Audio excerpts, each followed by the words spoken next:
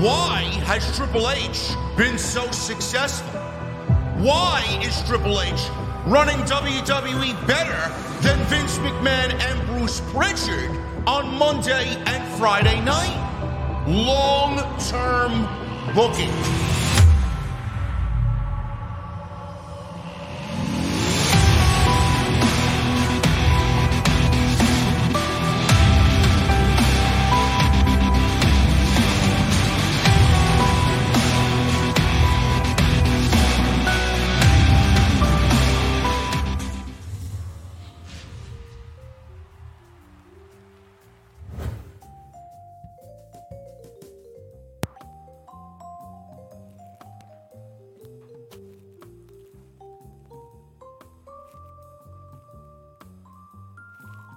Ladies and gentlemen,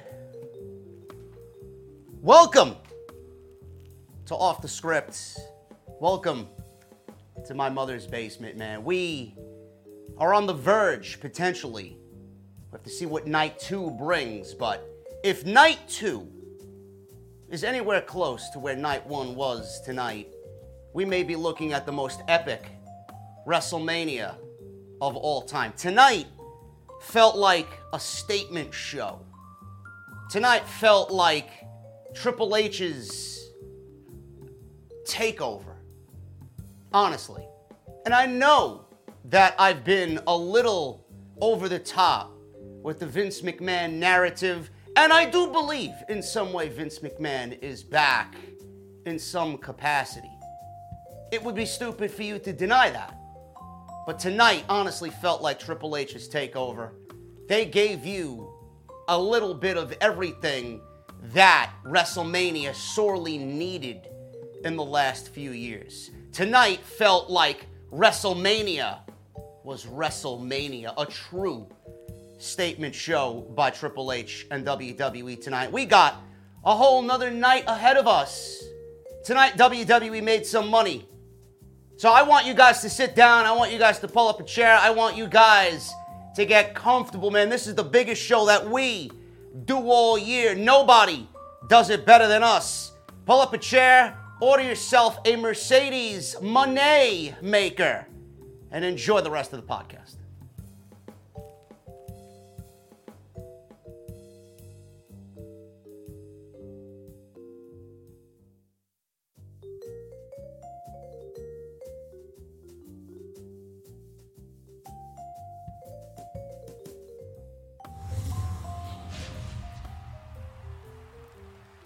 Ladies and gentlemen, welcome to Off the Script, man. We got a lot to get into tonight, man.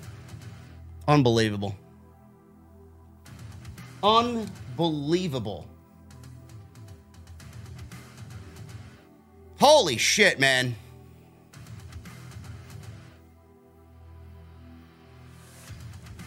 I'm genuinely left speechless, to be honest with you, man. This is exactly what I wanted out of a WrestleMania, to be honest with you. It's exactly what I wanted out of a WrestleMania.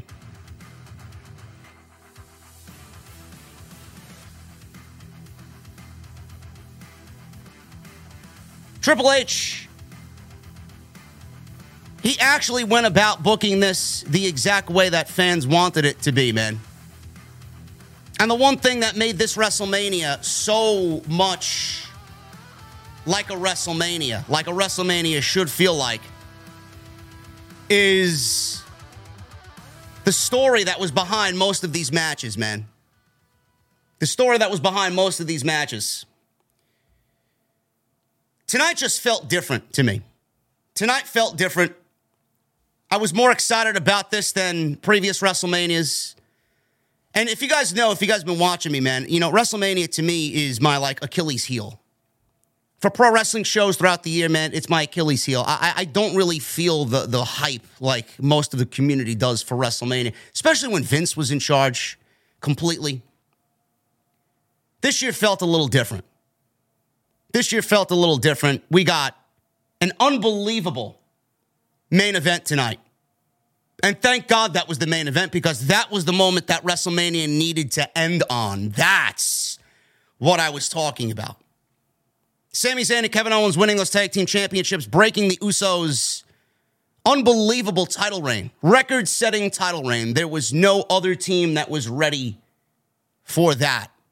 Sami and KO did it tonight. And the emotion that was all over Kevin Owens' face when Sami made the pin, that spoke everything that you wanted out of this year-long storyline for Sami Zayn, Kevin Owens, and the Usos. And it could play into the bigger picture of the downfall, or at least the beginnings of the downfall of the Roman Empire, of the bloodline. Is Roman going to lose tomorrow night against Cody Rhodes? Will Roman lose it all like the Usos lost it all tonight at WrestleMania? Tremendous tag team match, man. The emotion in that tag team match was exactly what you wanted coming out of everything that Sami and KO and the Usos have been through with this bloodline story, which I honestly feel like is the best story of our generation. The other match that I really, really, really enjoyed tonight was the Rey Mysterio and Dominic Mysterio match.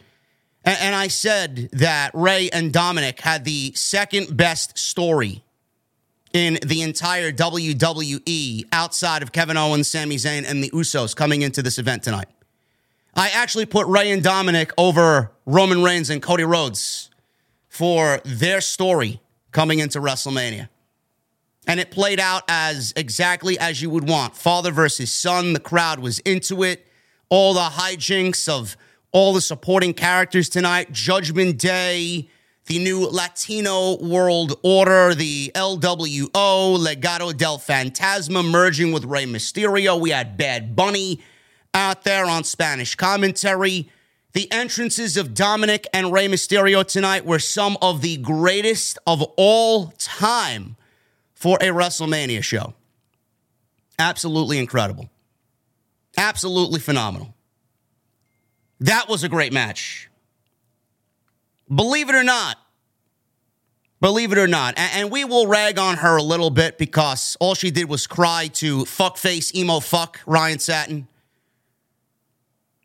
We'll talk about what Charlotte Flair had to say. And I understand that Charlotte wanted a main event. Tonight certainly felt like a statement match for Charlotte Flair. Tonight, I felt like WWE gave them the blueprints, the blank canvas to do whatever the fuck they wanted to do. Because WWE knew, like, listen, we have to go with Sami Zayn and Kevin Owens. This is the story. This is the culmination of what WrestleMania is. We can't give it to you. You guys are great.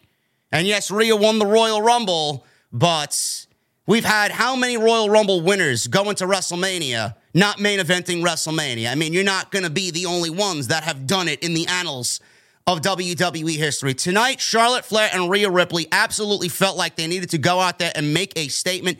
And no matter my disdain for Charlotte Flair, Charlotte and Rhea Ripley put on not only one of the hardest hitting WrestleMania matches that I've seen in many years, probably the hardest hitting women's match in years in WWE. And I would absolutely go out there and say that Charlotte Flair and Rhea Ripley possibly put on so far, through this year so far, the best women's match of the entire year. Now, that's going to be up to Asuka and Bianca Belair. I think that's going to raise the stakes for Asuka and Bianca Belair tomorrow night on night 2 for the Raw Women's Championship. But, you know, no matter my disdain for Charlotte and the internal politics that I know, surround Charlotte Flair and everything that she tries to do, and, you know, she's handed this and handed that, and everything's an easy road for Charlotte Flair because of who she is and who her father is, they both showed up tonight. It would be against my better judgment, man. It would be against my podcast etiquette to sit here and lie to you guys about that match. That match was absolutely fucking a banger match. A banger match. And they should both be incredibly proud of what they did out there. Two great dance partners. Rhea Ripley and Charlotte Flair work incredible together. They do. And Rhea Ripley won the SmackDown Women's Championship. We'll talk about what potentially comes next for Rhea Ripley after WrestleMania. John Cena and Austin Theory, they opened the show tonight. In fact, John Cena, believe it or not, John Cena is on a WrestleMania show in 2023. John Cena is a absolute fucking legend. Michael Cole calls him the greatest of all time. And John Cena, at the end of the night, is the most inconsequential, insignificant part of the entire show. That's what I mean by change. That's what I mean by change. And I could sit here and tell you that Vince McMahon is booking this and Vince McMahon's booking that. He's got his hands in the cookie jar. He's taking a couple of cookies at the, late hour, midnight hour, and he's munching away when he shouldn't be eating anything after midnight. Yum, yum, yum, yum. He's like a fucking rat. I could sit here and tell you what Vince McMahon is doing and what Vince McMahon's not doing, what Triple H is doing and what Triple H is not doing. If this was Vince McMahon's WWE completely, John Cena would have been a little bit higher up on the card. John Cena would have had a bigger spotlight on this show. Other legends might have had a bigger spotlight on this show. We might have had this entire show, half of it being part-timers, if Vince McMahon was completely in charge. But in 2023, John Cena, at the end of the night, is a part of the show that nobody is going to be talking about when the show ends. That alone is change. John Cena was a part of the show. John Cena wasn't the show. He wasn't a spotlight, a highlight of the show. He did what he needed to do. He showed up. He put the young kid over. He goes home. Goodbye. We won't see Cena for another 12 months. Or SummerSlam at least. Maybe a match with Logan Paul at SummerSlam. That's change. That is one of the main reasons. That's one of the biggest takeaways of the entire night for me. That. And he put over Austin Theory. They opened the show, had a decent little match. I expected it to go a little bit longer, but they got Cena in, they got Cena out. He looked a little gassed. No tan on John Cena. Bald spot a little bit bigger than I remember it being last time, but he went in there and he looked good. For the little bit that he did, he looked good in there against Austin Theory and did exactly what he needed to do and put the future of the WWE over in the open of WrestleMania. The men's tag team match, the fatal four-way tag team match, the showcase match. Said this on Friday, said it on Monday. Triple H lets them go out there and just go. You may be looking at a banger match. Possible night stealer. It's exactly what they went out to do. It's exactly what they did. You're going to be talking about that match at the end of the night. Especially what Ricochet did and what Chad Gable did in there and everybody else that was in that match, man. Everybody had a showcase. That's why they called it the showcase match for WrestleMania. That was awesome. Seth Rollins and Logan Paul, an absolute banger of a match. Banger of a match.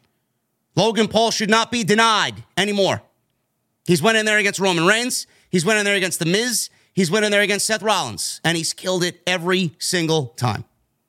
Logan Paul should absolutely be a priority for WWE as far as contracts are concerned. They should be on the phone with him at the end of this weekend, offering him another multi-year deal. Or it was a multi-year deal, he says, but realistically, it was only a year as the contract came to an end tonight on his birthday. But Logan Paul and Seth Rollins had an absolute WrestleMania clinic out there. Every bit of that match was exactly what you want on the WrestleMania card. The ladies had a 6-woman tag team match. To me, that was honestly the weakest part of the show. I just did not care about it. There was no heat coming into it. I don't care about Damage Control. I don't care to see Lita and Trish on my TV. I don't care about Becky Lynch. The match itself was fine. There was no heat from the crowd. And at the end of it, I don't think anybody really cared who won or who lost. It was just there. It just existed. So we'll talk about that, and we'll talk about everything that happened on WrestleMania tonight, man. This was a tremendous show from top to bottom. And if WWE plays their cards right, and like I said, they go into night 2, giving us anywhere close to what night 1 was tonight, this will be one of the greatest WrestleManias that I think we personally have ever seen. That Roman Reigns and Cody Rhodes match tomorrow night, man, is going to emit so much emotion, so much unpredictability. It's going to have people on the edge of their seat. I'm very much looking forward to see what happens at the end of this WrestleMania as we go into a brand new season of WWE TV on Monday night. Ladies and gentlemen, I am exhausted. I am exhausted, man. This is my 3rd stream today. We're going to get into it tonight in just a second. I did an NXT watch along for Stand and Deliver. Now, obviously, WWE struck it down with a takedown because they're fucking lame. So I got to reach out to somebody in regards to that.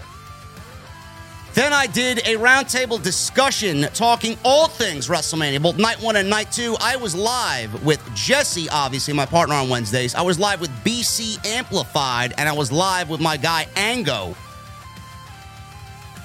And that was a tremendous show. Some people reached out to me and said that was legitimately the best show that I put together all week, all year. Thank you guys so much for the support, man. That's on the channel. Go check that stuff out. And we're not done, man. We're live tonight. We're live tomorrow. We're live Monday. I don't rest. I can't wait to lay my head down tonight, man. Believe me. Thank you guys for all the support, man. You guys keep me going. You guys keep me energized. I can't do it without you. Follow me on social media at JD from NY206, Twitter, Instagram, TikTok, and Cameo. Make sure you guys hit that subscribe button down below. Turn on the bell for notifications. Make sure you guys hit that thumbs up. We got almost 5,000 in here tonight. There is absolutely no question. We need 2,000 likes minimum on the podcast tonight. Super chats are open. Get them on in. We'll hang out at the end of the show. Welcome to my mother's basement. Barstool Sports disapproved. Fuck them. Memberships are open. Get them on in. Thank you guys so much for becoming a channel member. And tonight's show is sponsored by my great friends over at Blue Chew. BlueChew.com. Code JD at checkout. You guys need the endurance that it takes to last the WrestleMania weekend. You know you're going to need some Blue Chew, man. BlueChew.com, code JD at checkout. Get your free sample tonight on me. Make sure you guys go to BlueChew.com and sign up. $5 shipping and handling is all you're going to have to take care of, man. So go get yourself a free sample tonight on the podcast. I want to thank them for being a great friend and a great sponsor of the podcast right here on Off the Script. WrestleMania 39, night 1, opened, obviously, with America the Beautiful. As always, Becky G sang America the Beautiful. Very good rendition. WrestleMania intro included Kevin Hart, who's obviously a Hollywood actor, comedian of sorts. And he started the show with a great video package to start WrestleMania.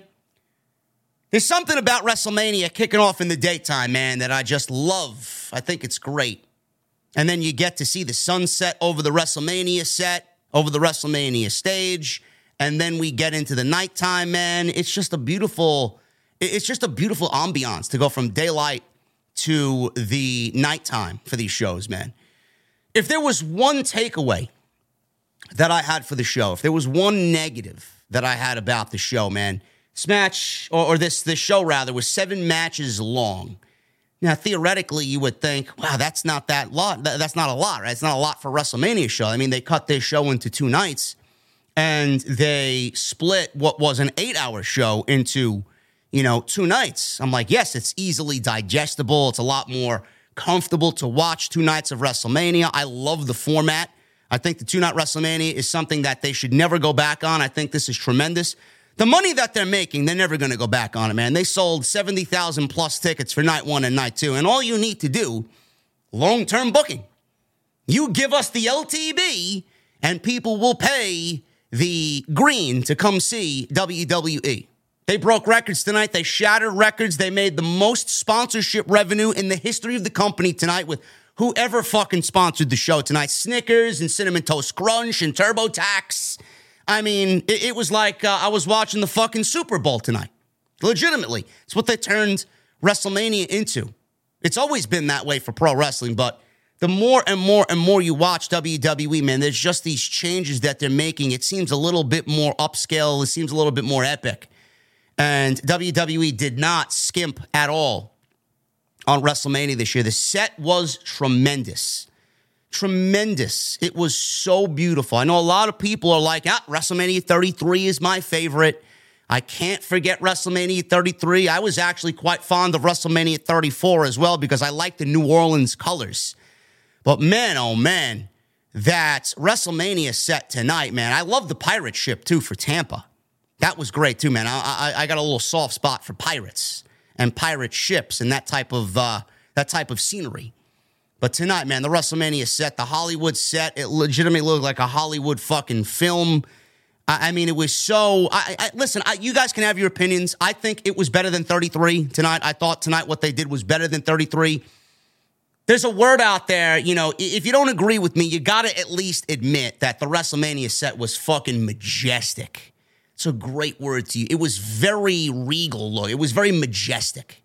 And I think that WWE continues to up the ante for WrestleMania, and nobody does it better. When it comes to this type of shit, man, nobody does it better than WWE. Production, the feel of it, making it just stand out as the biggest fucking show that you're ever going to see. WWE hits a home run every single time, man. You got to give them props for that. So the whole ambiance of WrestleMania just being there was a tremendous sight to see, even watching it at home. The Miz and Snoop Dogg hosted WrestleMania. This is a lot better than fucking Hulk Hogan and Titus O'Neil hosting WrestleMania. The hosts of the show were in the ring, and Snoop had been in over 80 movies, while The Miz was in Marine 4, 5, and 6. Miz said that Snoop and him had a lot in common.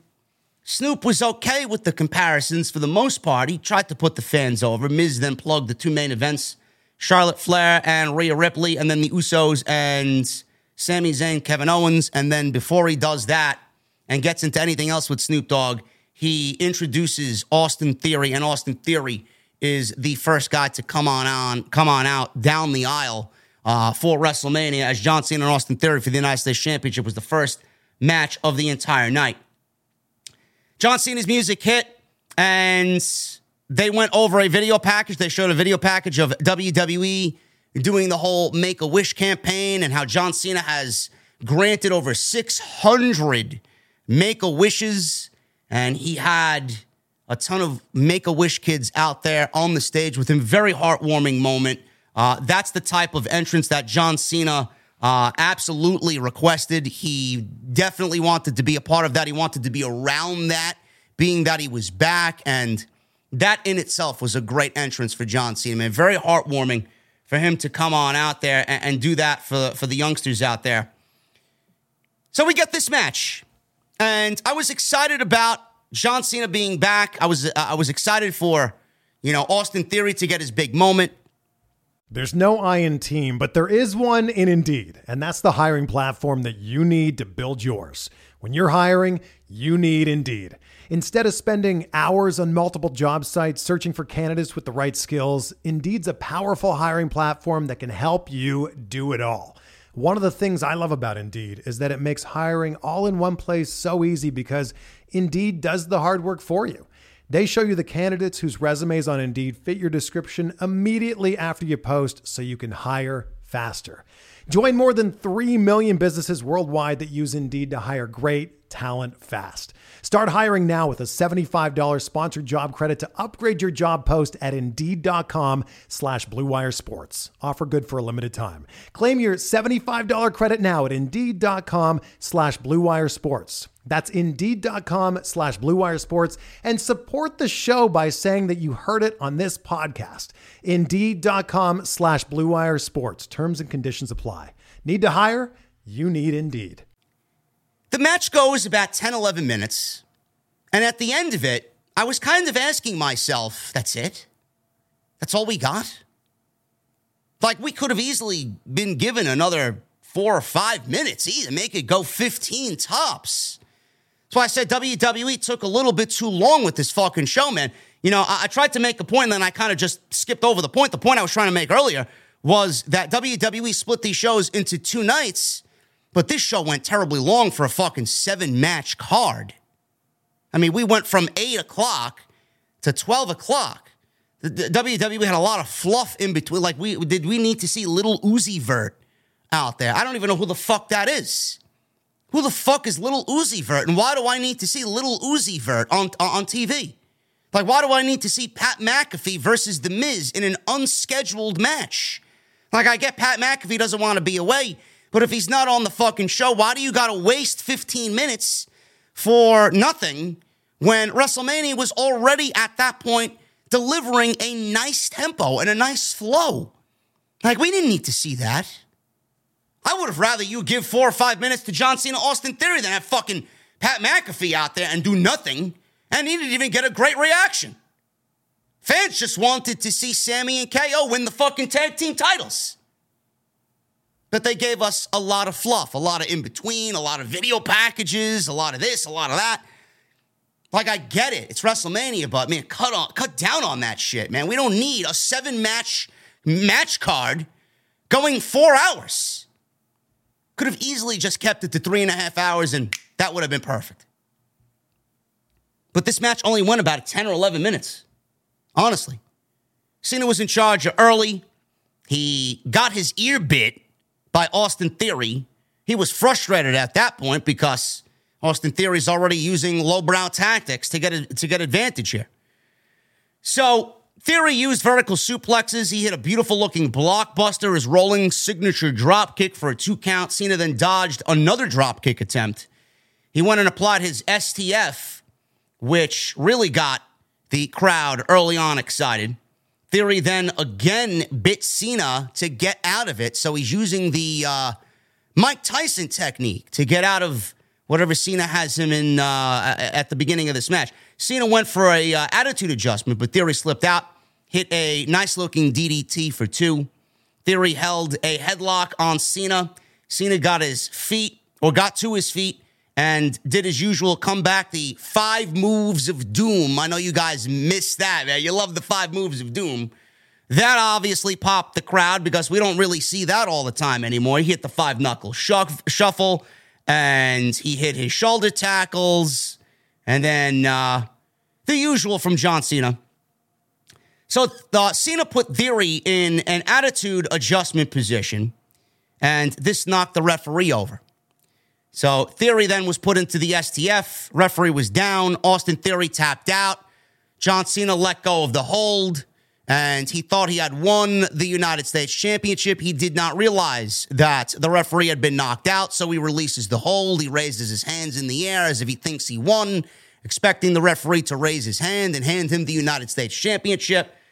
So Cena let go. He goes over and looks at the referee. He walks right into Austin Theory, who gets to his knees and delivers a low blow, forearm right between the legs. Cena goes down, A-Town down for the 1, 2, 3, and Austin Theory wins with the low blow on John Cena, and that is it. Biggest win of Austin Theory's career. I love John Cena. I think John Cena is easily, I don't know if he's the greatest of all time. He's not in my top greatest of all time. That is reserved for Shawn Michaels and The Undertaker. John Cena is without a doubt one of the greatest of all time. John Cena is, at least, I would say John Cena is on my Mount Rushmore, for sure. John Cena and everything that John Cena is a part of, he just makes it feel important. Michael Cole made a statement tonight that everybody should appreciate John Cena for the time that you have him because you don't know when the last time John Cena will wrestle us. Now, I do hope that John Cena does make a WWE return and it's a little bit more stable. I honestly think out of all the stories that WWE has in their pipeline, if WWE and John Cena do not adventure down the storyline of him chasing number 17, that is a huge opportunity lost. WWE having John Cena chase number 17, that leads to a WrestleMania match to close out his career, is exactly what I want to see out of John Cena. He makes everything around him feel important. Everything that he's a part of feels on a grand scale. This was 11 minutes, but I thought Cena moved well in there. A lot of people told me, oh, Cena looked a little sloppy in there. Cena was never the greatest professional wrestler to begin with. He was never the most technical professional wrestler to begin with. Cena also wrestles once or maybe twice, if we're lucky, a year. So for him to be still in great shape, for John Cena to still go in there and do the bare minimum and do it great and still give off the vibe that he is still one of the most important parts of the entire show, and everything that revolves around him is of great importance, then John Cena is doing his job. Simple. John Cena has a right to be a little off. He's not there full time anymore. He's only there one time a year, two, if we are lucky. Who knows if he's going to still be here come tomorrow, come Monday. We may not see him till SummerSlam. But start showing some respect for John Cena. I thought what he did tonight was right on par with what you would expect with John Cena. Was it a great match? No, it wasn't a great match. Was it a WrestleMania-worthy match? Yes, because it's John Cena.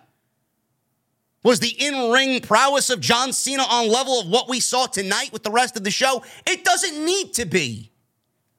It doesn't need to be. He's older. He's slower. He has a new career in front of him. This is not his priority anymore. So for everybody coming at me when I tweeted something out, John Cena looked good tonight, and John Cena was boring. Like, why are you telling me John Cena is boring when you don't have a lot of John Cena left? Shut your fucking mouth and appreciate what the fuck the guy's doing. Austin Theory. I keep saying that Austin Theory is the future of the company. That cannot be any more true. Every time we see him, it becomes more true. Austin Theory is the future of the WWE. I don't give a shit if you don't like him. I don't give a shit if you think he's boring. I don't give a shit if you think he's John Cena manufactured by WWE in 2023. I don't care. Austin Theory is the fucking future of the company. And I honestly think Austin Theory in the next 12 to 24 months will be a world champion in WWE. Mark my words. And if it doesn't happen then in that time frame, it is inevitably going to happen right after that. The future. He looked like a complete professional out there. He did not waver. He did not stutter. He did not look nervous. Now, we had a WrestleMania match last year with Pat McAfee. I don't really consider that much of anything. It was a WrestleMania match, and it was a part of Vince McMahon's protege angle, which, I mean, fuck that. What a lame fucking version of Austin Theory that was, right?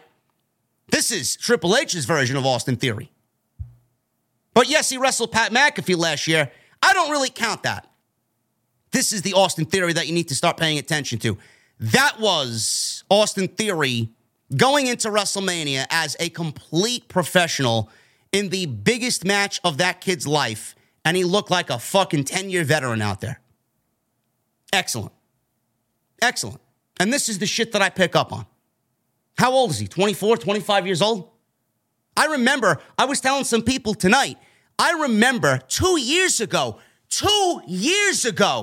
I'm watching Austin Theory in Queens at Club La Boom while he was wrestling. It might have been longer than that.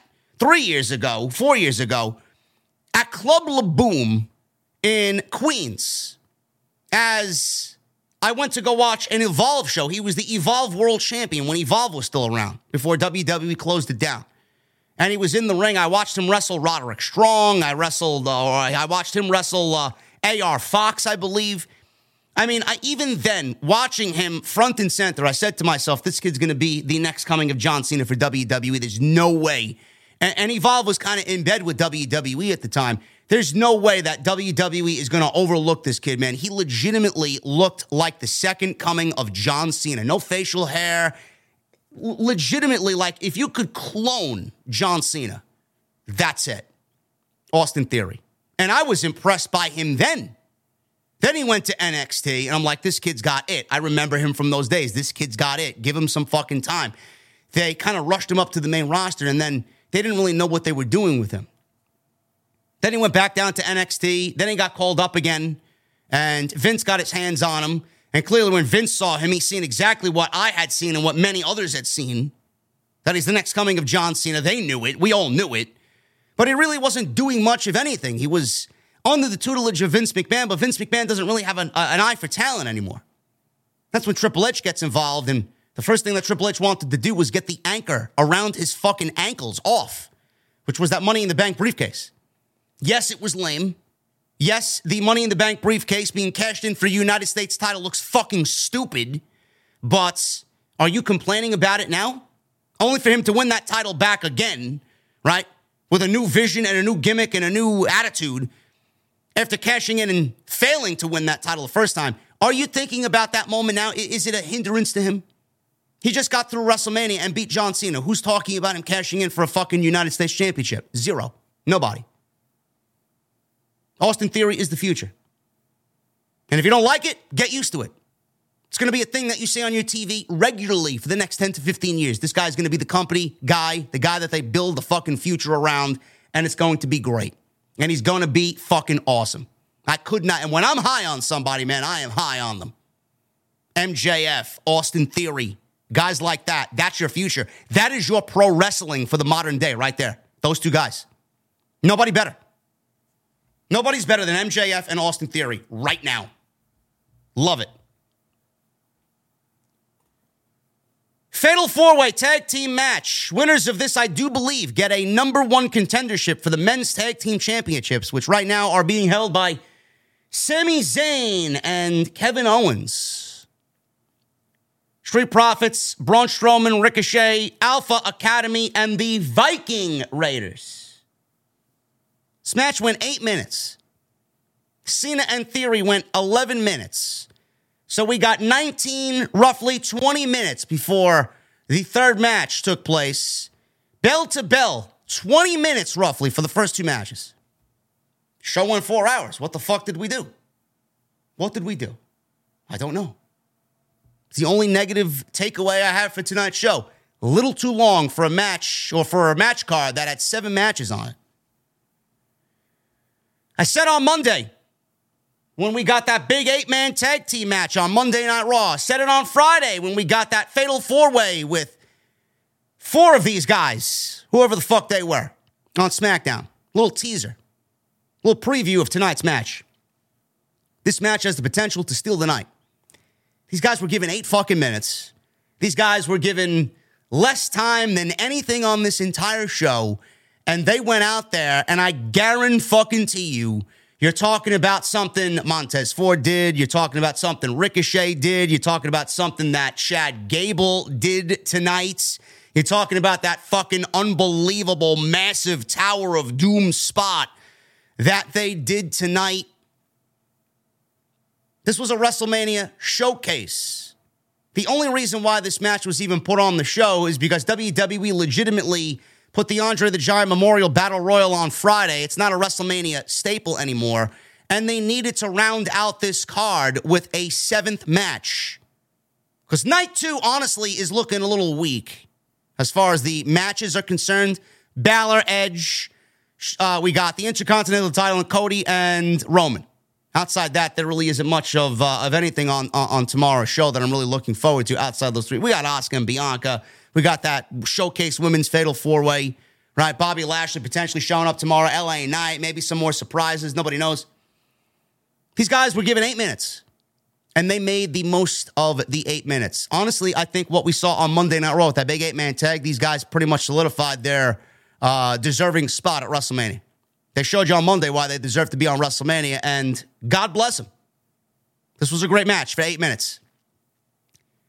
The Raiders got in there, and they did some crazy shit. There was one part in the match where Ivar was going up for a big splash, and Valhalla, Sarah Logan, said, nah, turn around, big guy, turn around. He goes and does a moonsault off the top rope, so you know the big man can fly, man. Ivar is fucking great.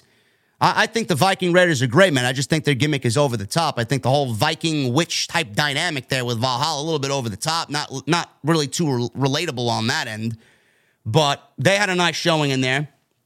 Gable, holy shit, man. Chad Gable, he gave Strowman the absolute most epic chaos theory German suplex that I think I have ever seen, man. And you have seen Chad Gable do some crazy fucking chaos theories in his time in WWE, man.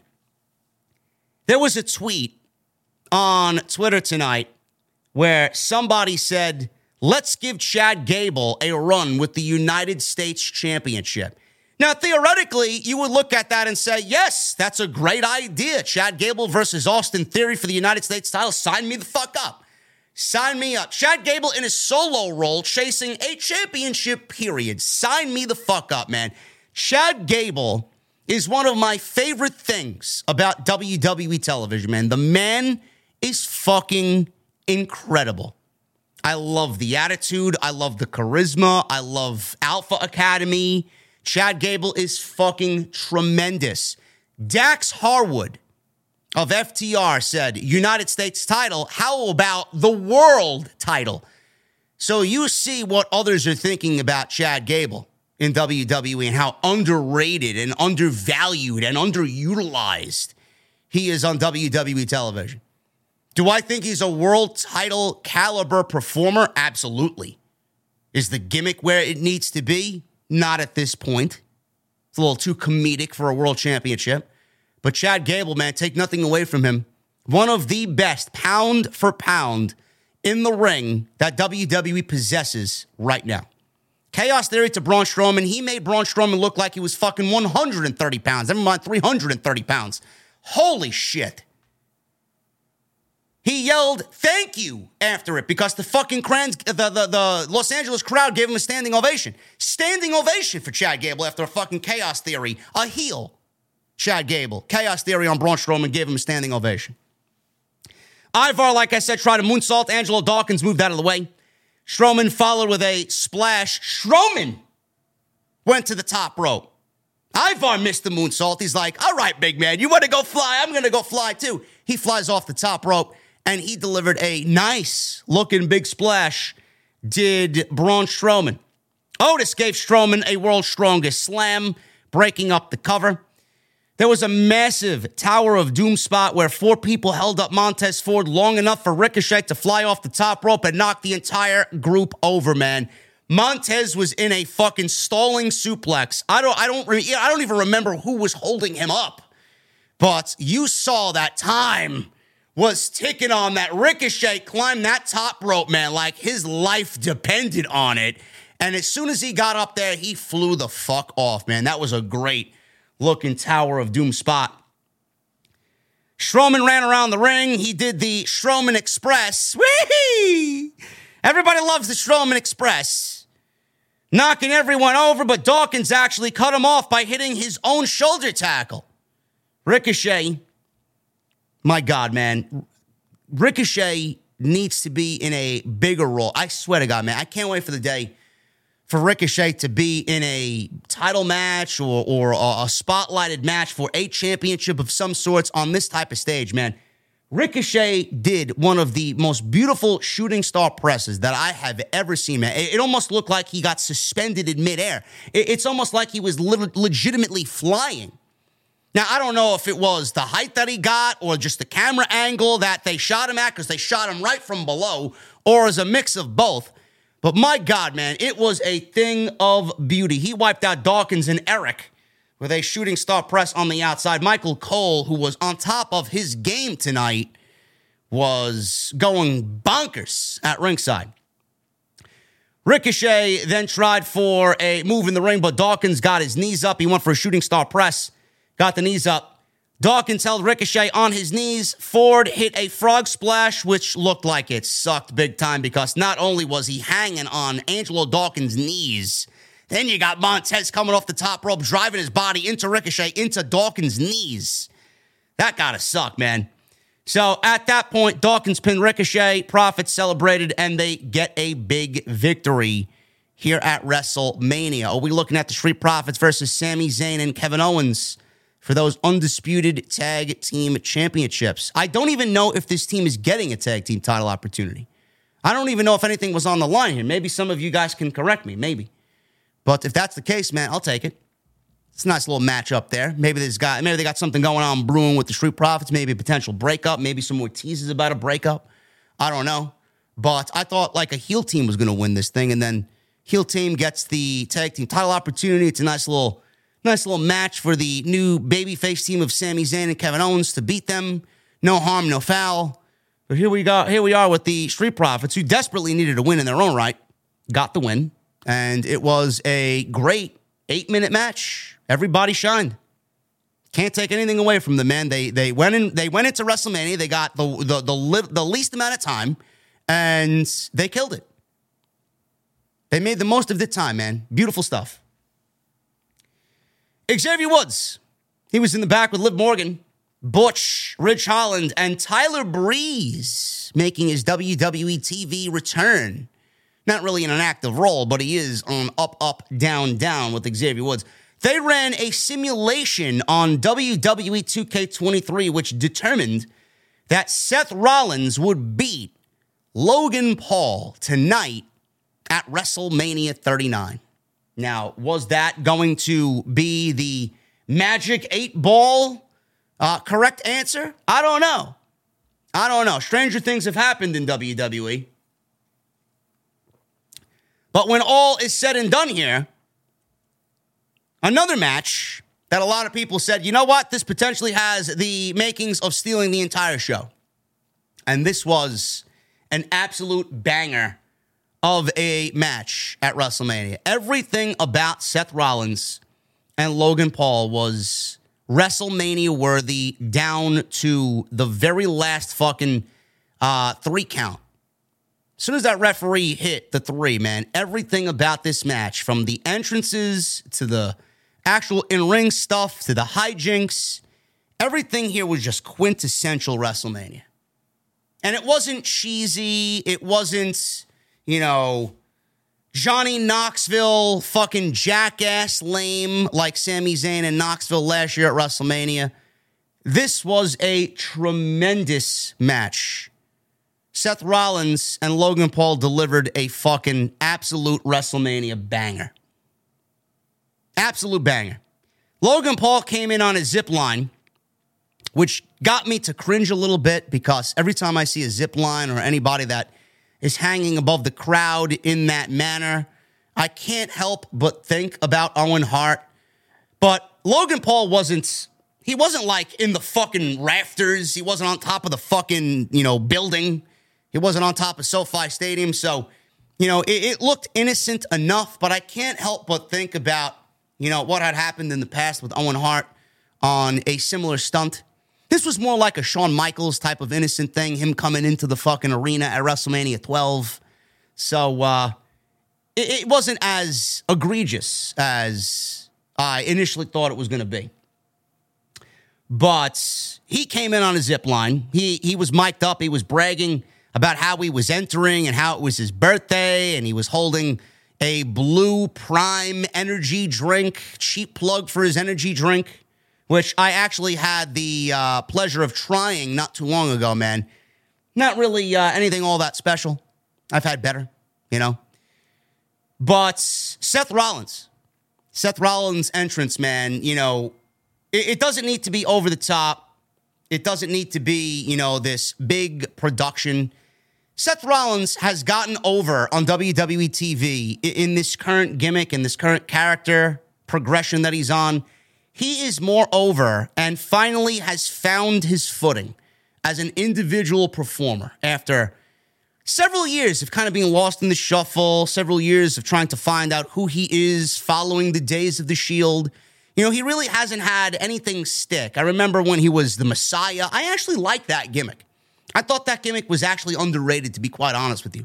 Then they got into the Rey Mysterio feud, and then the eye for an eye match, and Rey Mysterio's eyeball popping out, and all this other shit. That's when you kind of really lost me with that. Then he goes into what we see now, and this is by far easily the best in-ring work and the best character work that Seth Rollins has done to a point in his WWE career. This is it right here. Rollins has held this company on his back. Whether you want to agree with that or not, Roman Reigns obviously is the guy. Roman Reigns is the WWE. But when Roman Reigns is not there, the workhorse of this company, bar none, and there's no refuting this, is Seth Rollins. Seth Rollins is the fucking heart and soul of WWE. Rollins, and I mentioned this before, man. I've mentioned this. This was last year at WrestleMania, and then going into his feud with Cody, and then after his feud with Cody, him going into his feud with Matt Riddle after WrestleMania, going into the fall and winter months. Seth Rollins is the most selfless WWE superstar on the entire roster. Seth Rollins has done more for others than he has done for himself. WWE has done more for others than WWE has done for Seth Rollins. Seth Rollins was interviewed by Daniel Cormier this WrestleMania weekend. He highlighted a legit issue that he had with Cody Rhodes. I don't have the exact quote in front of me, but Seth Rollins and the premise of his interview with Daniel Cormier was, yeah, we don't like each other. Yeah, we don't get along. I don't like the fact that Cody Rhodes has been gone for 6 years, goes somewhere else, starts a company, tries to take food off of our table, and what we do here, only for him to come back and then get handed the keys to the kingdom when that realistically should be my spot. That's his gripe. Now, a lot of people are saying, yeah, maybe he was in character. Maybe they're planting seeds for something to happen. Maybe they're planting seeds for a heel turn, which I do think is a possibility. I do think that interview with Daniel Cormier, if you guys saw it, I do think that they are setting up for something to potentially happen in the future with Seth Rollins, possibly turning heel, because we all know if Cody wins the title, he's going to be the babyface in the company. He's going to be the babyface champion. He's going to need heels to work with. That could honestly be Seth Rollins. If Cody wins the World Championship tomorrow, are we taking the championship off of Cody anytime soon after that? It's going to be one of those situations where if Cody wins the World Championship tomorrow night from Roman Reigns, I don't see Cody Rhodes losing the World Championship till possibly next year's WrestleMania. There are challengers lined up for Cody. I mean, there are stories there for Cody to tell as world champion. But Rollins may be looking at another year without a world championship when we all know that he's delivering world championship caliber performances and he's getting world championship caliber reactions from the crowd. WWE is absolutely going to have to split a world championships situation. They're going to have to split the WWE championship from the Universal Championship. And maybe Seth Rollins, if Cody wins the WWE championship or the championships from Roman, we split the championship some way, shape, or form, get the Universal title onto SmackDown. Maybe Rollins gets drafted over there, and he's the guy to win the World Championship over there. Rollins, at some point, the point I'm trying to make, is going to need to be repaid for the body of work that he has done, because it has been too long where he's given, and he hasn't been given anything in regards to a championship or a top-of-the-line push. Yet he goes out there and fucking kills it every single fucking time. He is the backbone of WWE when you aren't talking about Roman Reigns. He went into this match tonight with Logan Paul. This was as good as if there was a title on the line. That's how good this match was. His entrance was simple yet effective. They had a musical composer out there by the name of Jasper Randall, who was on stage leading the crowd, singing Rollins' theme with his fucking baton. He was like one of the musical composers, man, doing a symphony. He had the crowd, half of the crowd sing Rollins' theme, and then he stopped, and they had the other half do Rollins' theme, and then they stopped. Tremendous. Just play into what is effective, and that was brilliant. I love it. Simple is best. Logan Paul, he wore yellow and blue. Rollins wore all pink. Don't know what the pink color symbolizes. I guess we may find out after WrestleMania is over, when those little Easter eggs start to come out. Logan Paul is out there with a fucking Prime mascot, dressed in a Prime mascot outfit. He's dressed as this Prime blue bottle of energy drink. Now, I'm saying, whoever this is definitely going to get involved in this match. Now, I didn't know who it was. The first inkling that I had, it's got to be Jake Paul. It's got to be his brother Jake Paul underneath there. So, Rollins was in control for a little bit here at the start. Logan Paul threw him over the top rope and kind of made fun of him. Ha, ha, ha, I did the same thing to you at the Royal Rumble, and here I am at WrestleMania doing the same thing to you again. So, he then followed in the ring with a buckshot lariat, Now, they're actually calling it the Maverick Lariat, but a lot of people popped on social media. Ha! Logan Paul does a better buckshot lariat than Adam Page. Give me a break. Logan Paul also punched Rollins in the stomach, and Michael Cole sold the fact that Logan Paul has a screw embedded in his hand from a previous injury. So the right hand is the knockout punch. Logan Paul was in control. He missed a step-up moonsault at one point. Rollins made it come back. Suicide dives to the outside, 3 of them consecutively. This popped the crowd big. Rollins stomped on Paul's right hand into the steel steps, and that is what Rollins wanted to do to kind of take away that equalizer, that right hand that the match was really built around. Logan Paul gets that right hand on him, it's over because he's knocked him out before. So Rollins says, fuck that shit. I'm going to stomp on his hand. I'm going to take that right hand away from him in this match.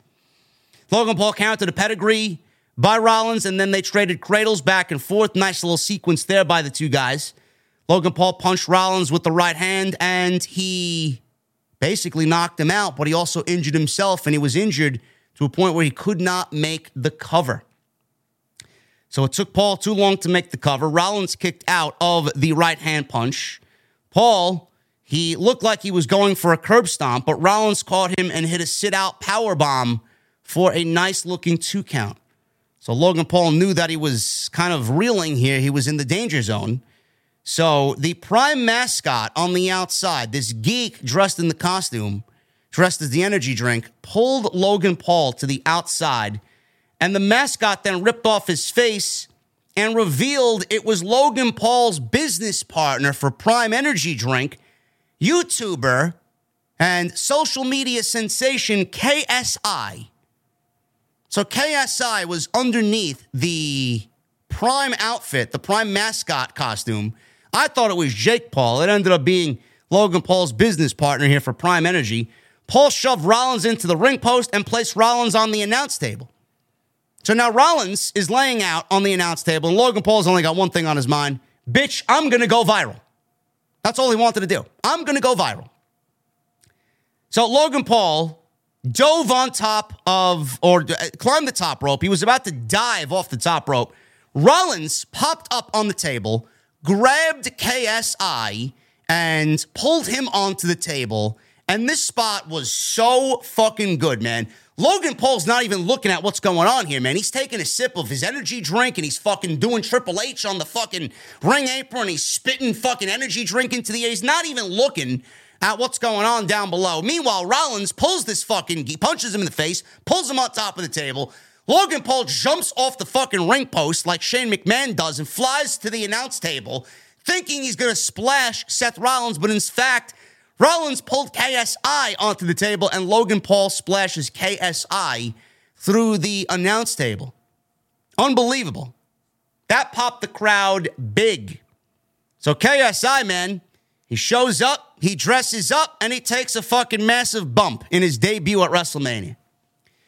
Rollins pulled Paul into the ring, hit a pedigree, Logan Paul kicks out. Crowd was on his feet. They're going crazy at this point. Logan Paul gets up. He hits the go to sleep, which Michael Cole called by name. He said Logan Paul hits the GTS, the go to sleep. He hits a frog splash. He goes up to the top rope. He hits a beautiful looking frog splash on Rollins, 2 count. Logan Paul then tried to do a coast to coast drop kick, but Rollins super kicked him out of midair and followed up with a curb stomp, and that was enough for the win. And Seth Rollins gets his WrestleMania win in 2023. Excellent, excellent match. Everything about it was quintessential, grade A WrestleMania. And man, what a cheap, shameless plug for Prime Energy, man. That's what I call a fucking marketing campaign if I ever seen one. They did say we got surprises, man. We got KSI underneath the Prime Energy costume. So there you go. Logan Paul, man.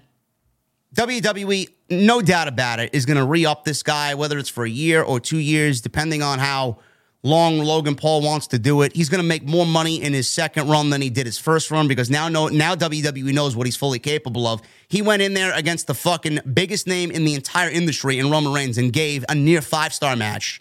He went into WrestleMania this year and gave a great match with Seth Rollins. Is there anything that Logan Paul can't do? You know, I know a lot of people may not like him. A lot of wrestling fans may not like him.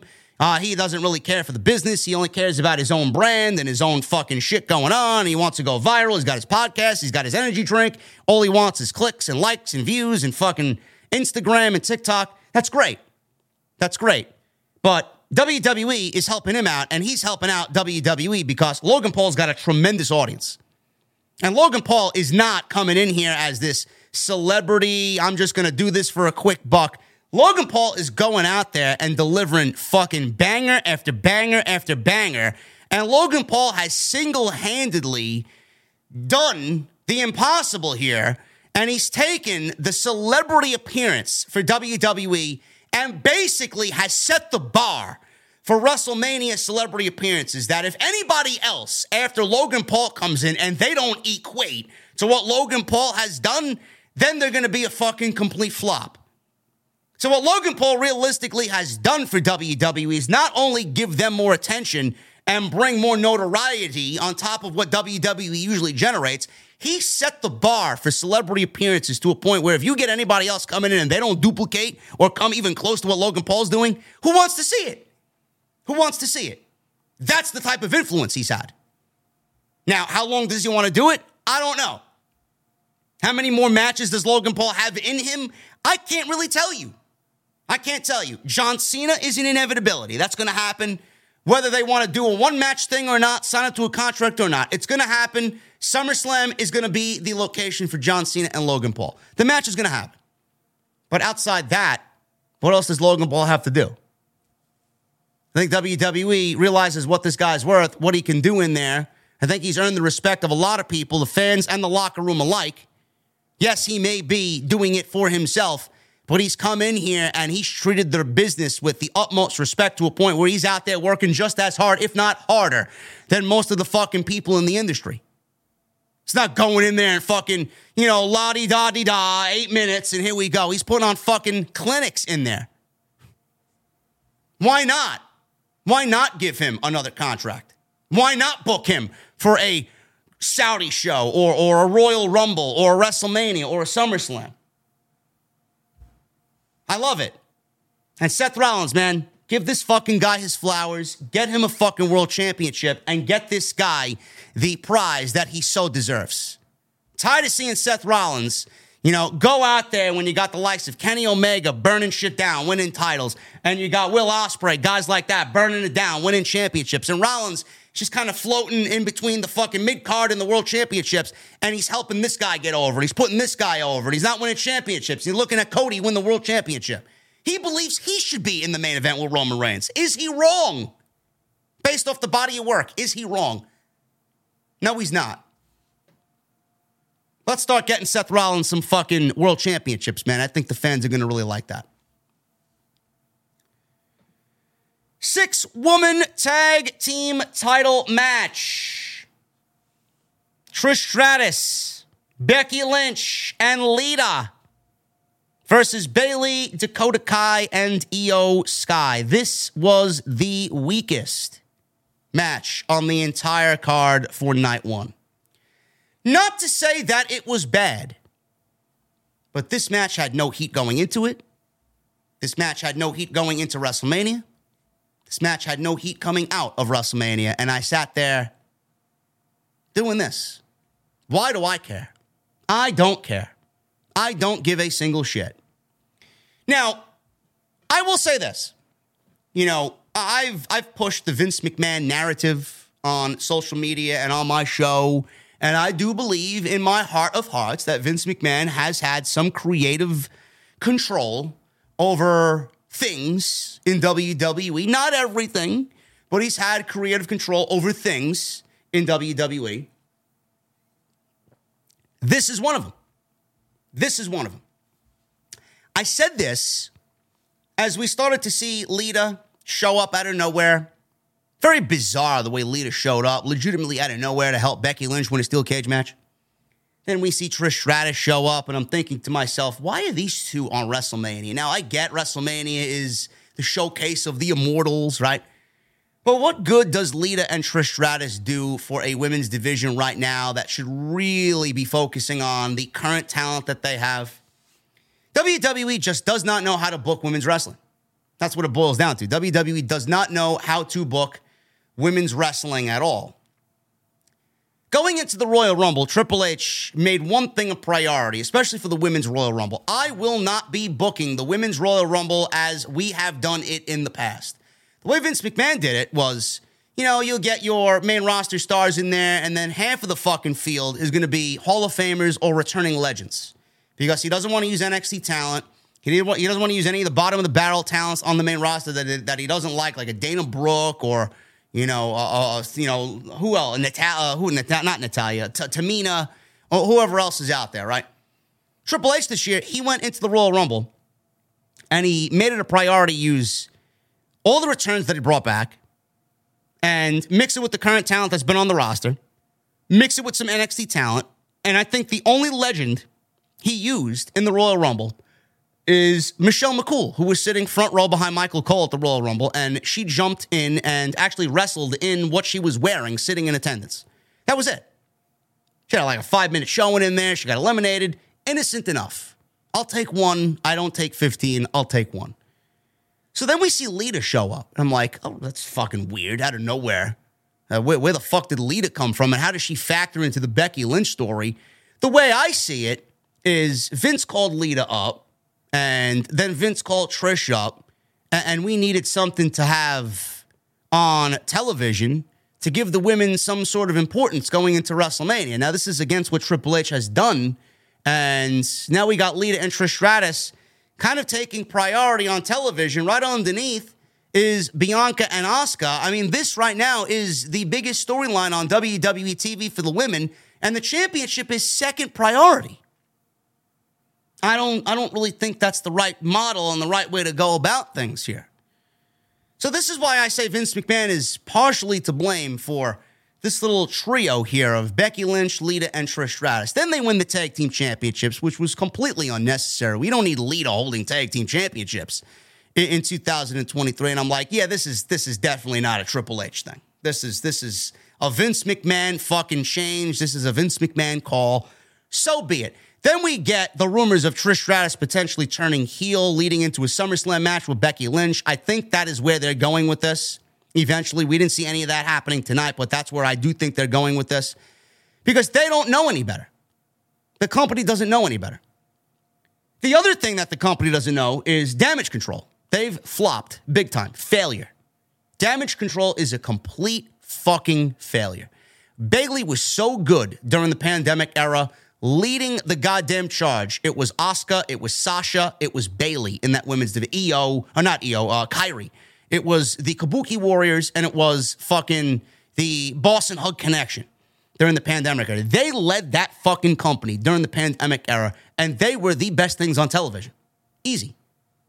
WWE had Bayley and Sasha operating at such a high level. Bayley as a heel operating at such a high level. She gets injured. And she comes back, and she's never the same. She's never the same. Damage Control looked to be, oh my God, this is great. This is really a change. This is a much-needed addition. We got Io on the main roster. She's fucking one of the best women's wrestlers in the entire world. Dakota Kai is tremendous. You let her go. She's fucking great. Mixed with Bayley, there's no way they could bomb this. There's no way that they could fail here. They never caught fire at all. I don't know what happened. I don't know if it was a mix of Bayley and a mix of Io and a mix of Dakota not gelling together. I don't know if it was a lack of charisma on Io and Dakota Kai's behalf or lack of character development. I don't know what it is or what it was, but Damage Control never took off. Most of the time I looked at Bayley, it's almost as if she was struggling to find her footing as a heel, and it was so easy for her to do before she got injured. She never really recovered and found that footing as a heel again. She started to kind of get into the swing of things a little bit later on down the road as we got closer and closer to WrestleMania, and she's been a little bit more comfortable, but she's never really stepped up and said, you know what? I'm the fucking bitch here. I'm the boss, and I'm going to do what I did when I was back with Sasha during the pandemic era. She never found it. Never found it. So going into this match, it was either sink or swim. And I don't really know why Damage Control was in this thing from the get-go, and we weren't already planning a breakup of this trio. Like, that should have been still that's a potential that could happen. We could see that, but if they were going into WrestleMania, the one thing that I would have absolutely done creatively is start building a breakup of Damage Control, whether that means Dakota and Io breaking up from Bayley or Bayley leaving them. Something needs to happen here. Bayley needs to be removed from Damage Control. Bayley is being damaged by Damage Control. Her stock has never been lower. So I think Bayley on her own as a heel is what's needed here. And then we get Io away from this shit, and Io as a top attraction in the women's division, showing us what she can do as a solo act, the way she did it in NXT, and get Dakota as a solo act. She's good enough and has been good enough to do it on her own. What are we doing here?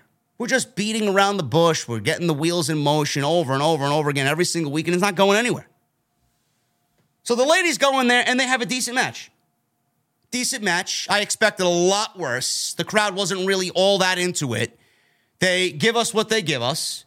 Trish looked decent in there. She looked like she was a lot better than Lita. Lita, even when she won the tag team titles on that Monday Night Raw, where they wrestled the tag team champions Dakota and Io at the time, even Lita then it was almost as if she was moving in quicksand. She just never got her footing. She was very slow, and it was almost as if she was moving in slow motion. She moved the same way here, man. It's almost as if she forgot how to wrestle. Now, yes, she's older, but this is what Vince has done. He's put the tag team championships on Becky and Lita, who is nowhere near as good as she was. For what?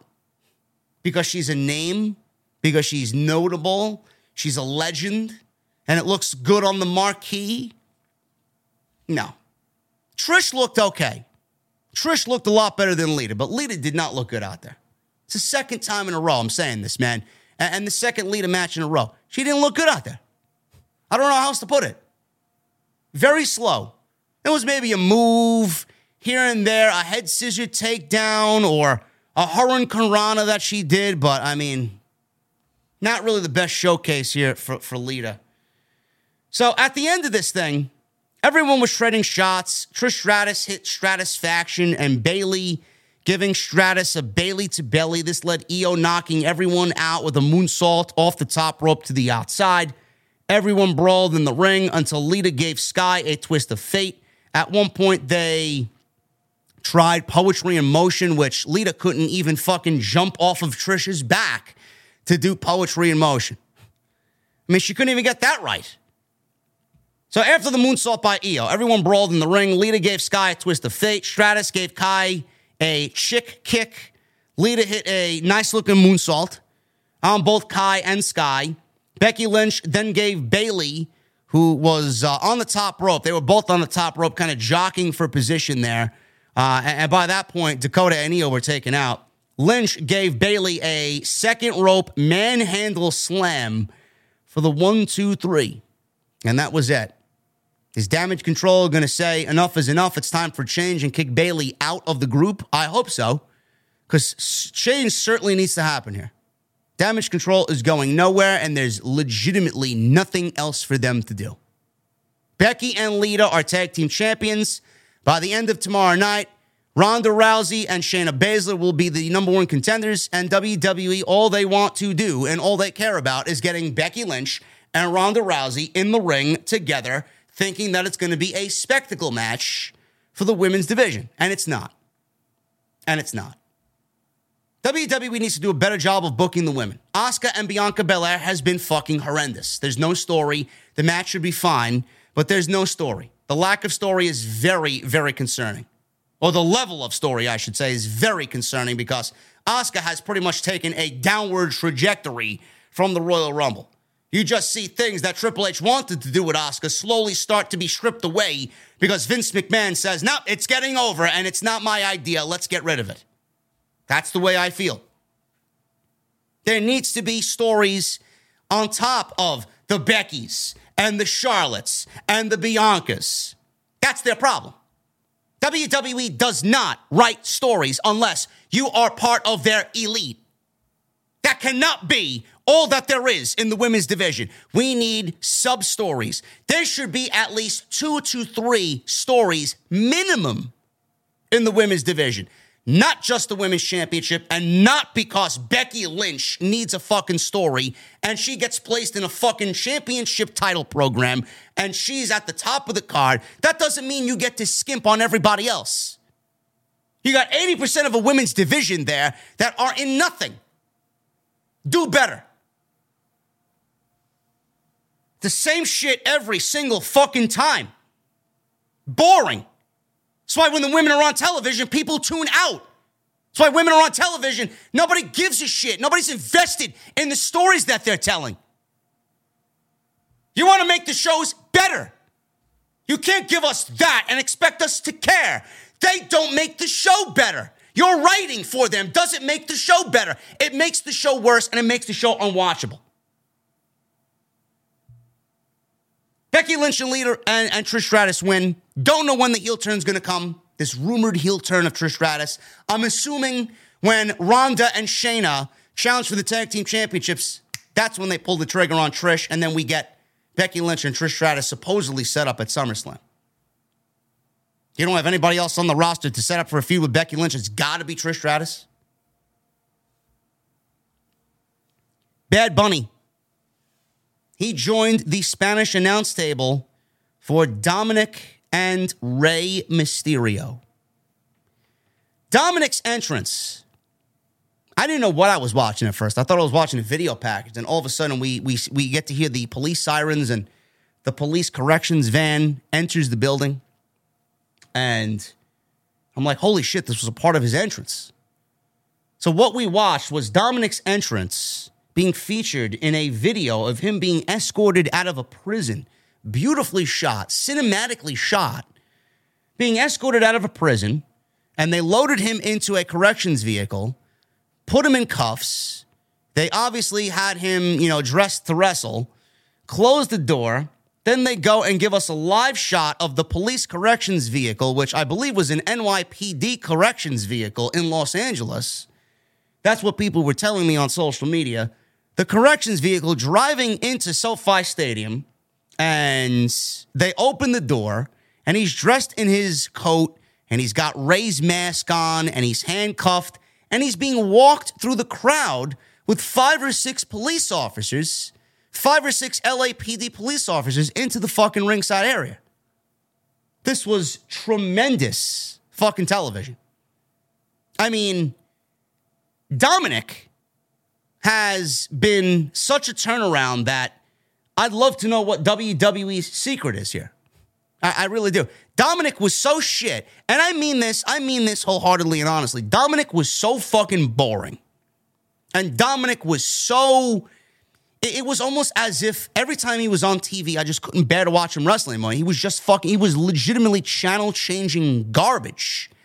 Whatever their secret was, I don't know what it is, man, but I'd love to know what the secret recipe is. They turned this kid into an overnight sensation. He joined Judgment Day. It was the best thing that they've ever did. The best decision one of the best creative decisions that Triple H has ever did is Dominic joining Judgment Day, feuding with his father. He's literally transformed his entire fucking character. He's gotten confidence on the microphone. He's gained confidence by working alongside Finn Balor, Damian Priest, and Rhea Ripley. He's gained confidence by working with his father and developing into his own fucking man. He's great, and he's getting older. He's getting more mature. We're seeing it. That's one of the best things that I love about watching pro wrestling. You see them grow up right before your very eyes, man. He's turning into his own man. Judgment Day has been a blessing in disguise for Dominic Mysterio. Easy. So this entire entrance was fucking tremendous. He's out there. He's getting heel heat. His mother is out by ringside. His sister is out by ringside. Aaliyah is out there. We get Rey Mysterio. He's being driven, not in a police vehicle. He was being driven into the Wrestlemania, or off the stage. He was being driven in the back by Snoop Dogg.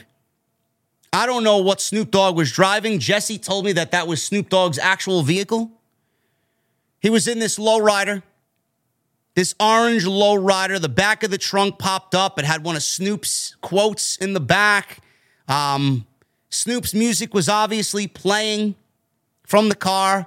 They drive in from the back to the side of where the entrance ramp is, and then all of a sudden, Eddie Guerrero's theme music hits the PA system, and we hear, lie, cheat, and steal. And the crowd, when Eddie's theme music hit, popped the crowd so good. Nobody expected it. And I would be lying to you if, when that theme music hit, I didn't get a little watery-eyed, man, a little watery substance starting to form in my eyes, man. What a fucking moment. And I think I popped because of the nostalgia feel of his theme mixed with the crowd and the crowd's energy to hearing the theme and just the energy of that arena, watching it on TV, because, it really made it, and I knew this was the case anyway before this, but it really just kind of made a point of how many people miss Eddie Guerrero. Legitimately. What an entrance. And then he gets out of the car, he gets to the stage, and then his actual theme music plays, and he walks down the aisle, and he's got this mask. Some people were telling me that it was a throwback and kind of a subtle honor to, not really a subtle honor, but an honor to Conan, which I did not know. But to me, at first glance, I thought it was kind of a throwback. It almost looked like a Great Muta mask. It looked like it was an honorary kind of throwback, kind of paying homage to the Great Muta. But I don't know. I don't know what type of mask Rey Mysterio was wearing out to the ring. So if you guys can make it out what it is, I'd love to know. Some people were saying it was a paying homage to Conan. I thought it looked like a Great Muta paying homage. But whatever it was, it looked fantastic. It looked great. Rey and Dominic. It is going to be very difficult to top those entrances, man. It's going to be very, very difficult to top those entrances tomorrow night. Whoever's got entrances planned like that, I don't think WWE is going to be able to top them. Those are two of the best entrances that I've seen in a very long time at WrestleMania. Awesome, awesome, awesome stuff. Some people saying it's Marvel-based. Focus on my focus says it's Marvel. It did look a little Marvel-based. Maybe. But I honestly thought, the first thing that I thought was Great Muta. This match was great. This was one of my favorite things about night one. Rey versus Dominic Mysterio. Kind of thought that with Bad Bunny sitting out ringside that he was there for a reason. I'm like, Bad Bunny sitting by ringside, I think he's going to get involved here. And that's exactly what happened. Bad Bunny did get involved, and I'll give my opinion on where I think that's going in a little bit. But this match was great. This match legitimately had everything you wanted. This was the second best story coming into WrestleMania, right underneath Sami and KO versus the Usos. I put this above Roman and Cody going into WrestleMania. This is what, the length of Dominic and Rey is what Cody and Roman should have been. The story here, man, the long-term booking is where it is at. That's why this match was so good. It had everything. Match itself was good. Dominic wrestled good. Rey wrestled good. The story was very, it was right in your face. The match itself was story-driven. The little riffraff with the family at ringside, that kind of turned the tides for Dominic in the match early on. The fact that it is very relatable, and, Rey beating up his son, teaching his son a lesson. Still very relatable stuff. Then we got the LWO, the new Latino World Order, joining forces. Legado del Fantasma fusing with the Mysterio family, making it into the LWO, a throwback to the Eddie Guerrero days. Then we got Dominic with Judgment Day. They're out there. We had all the casts of characters out here. And it was just a great story. Everything about it was just a great story. So Dominic tried to use, obviously Dominic is much bigger than his father, so he tried to use his size on Rey Mysterio. Rey threw Dominic out of the ring. Rey avoided a charge and sent Dom into the middle turnbuckle. Dominic was bent over. Rey removed his belt. So you got this point in the match where Dominic is kind of in between the ropes, and he's kind of positioned in between the second and third rope. So Rey takes his belt off, and he starts whipping Dominic in the ass with it as if he's giving him a beating. Now, my mother used the wooden spoon on me. My mother's weapon of choice back in the day was the wooden spoon. Some people had belts. Some people had shoes. So, I threw this question out a couple weeks ago.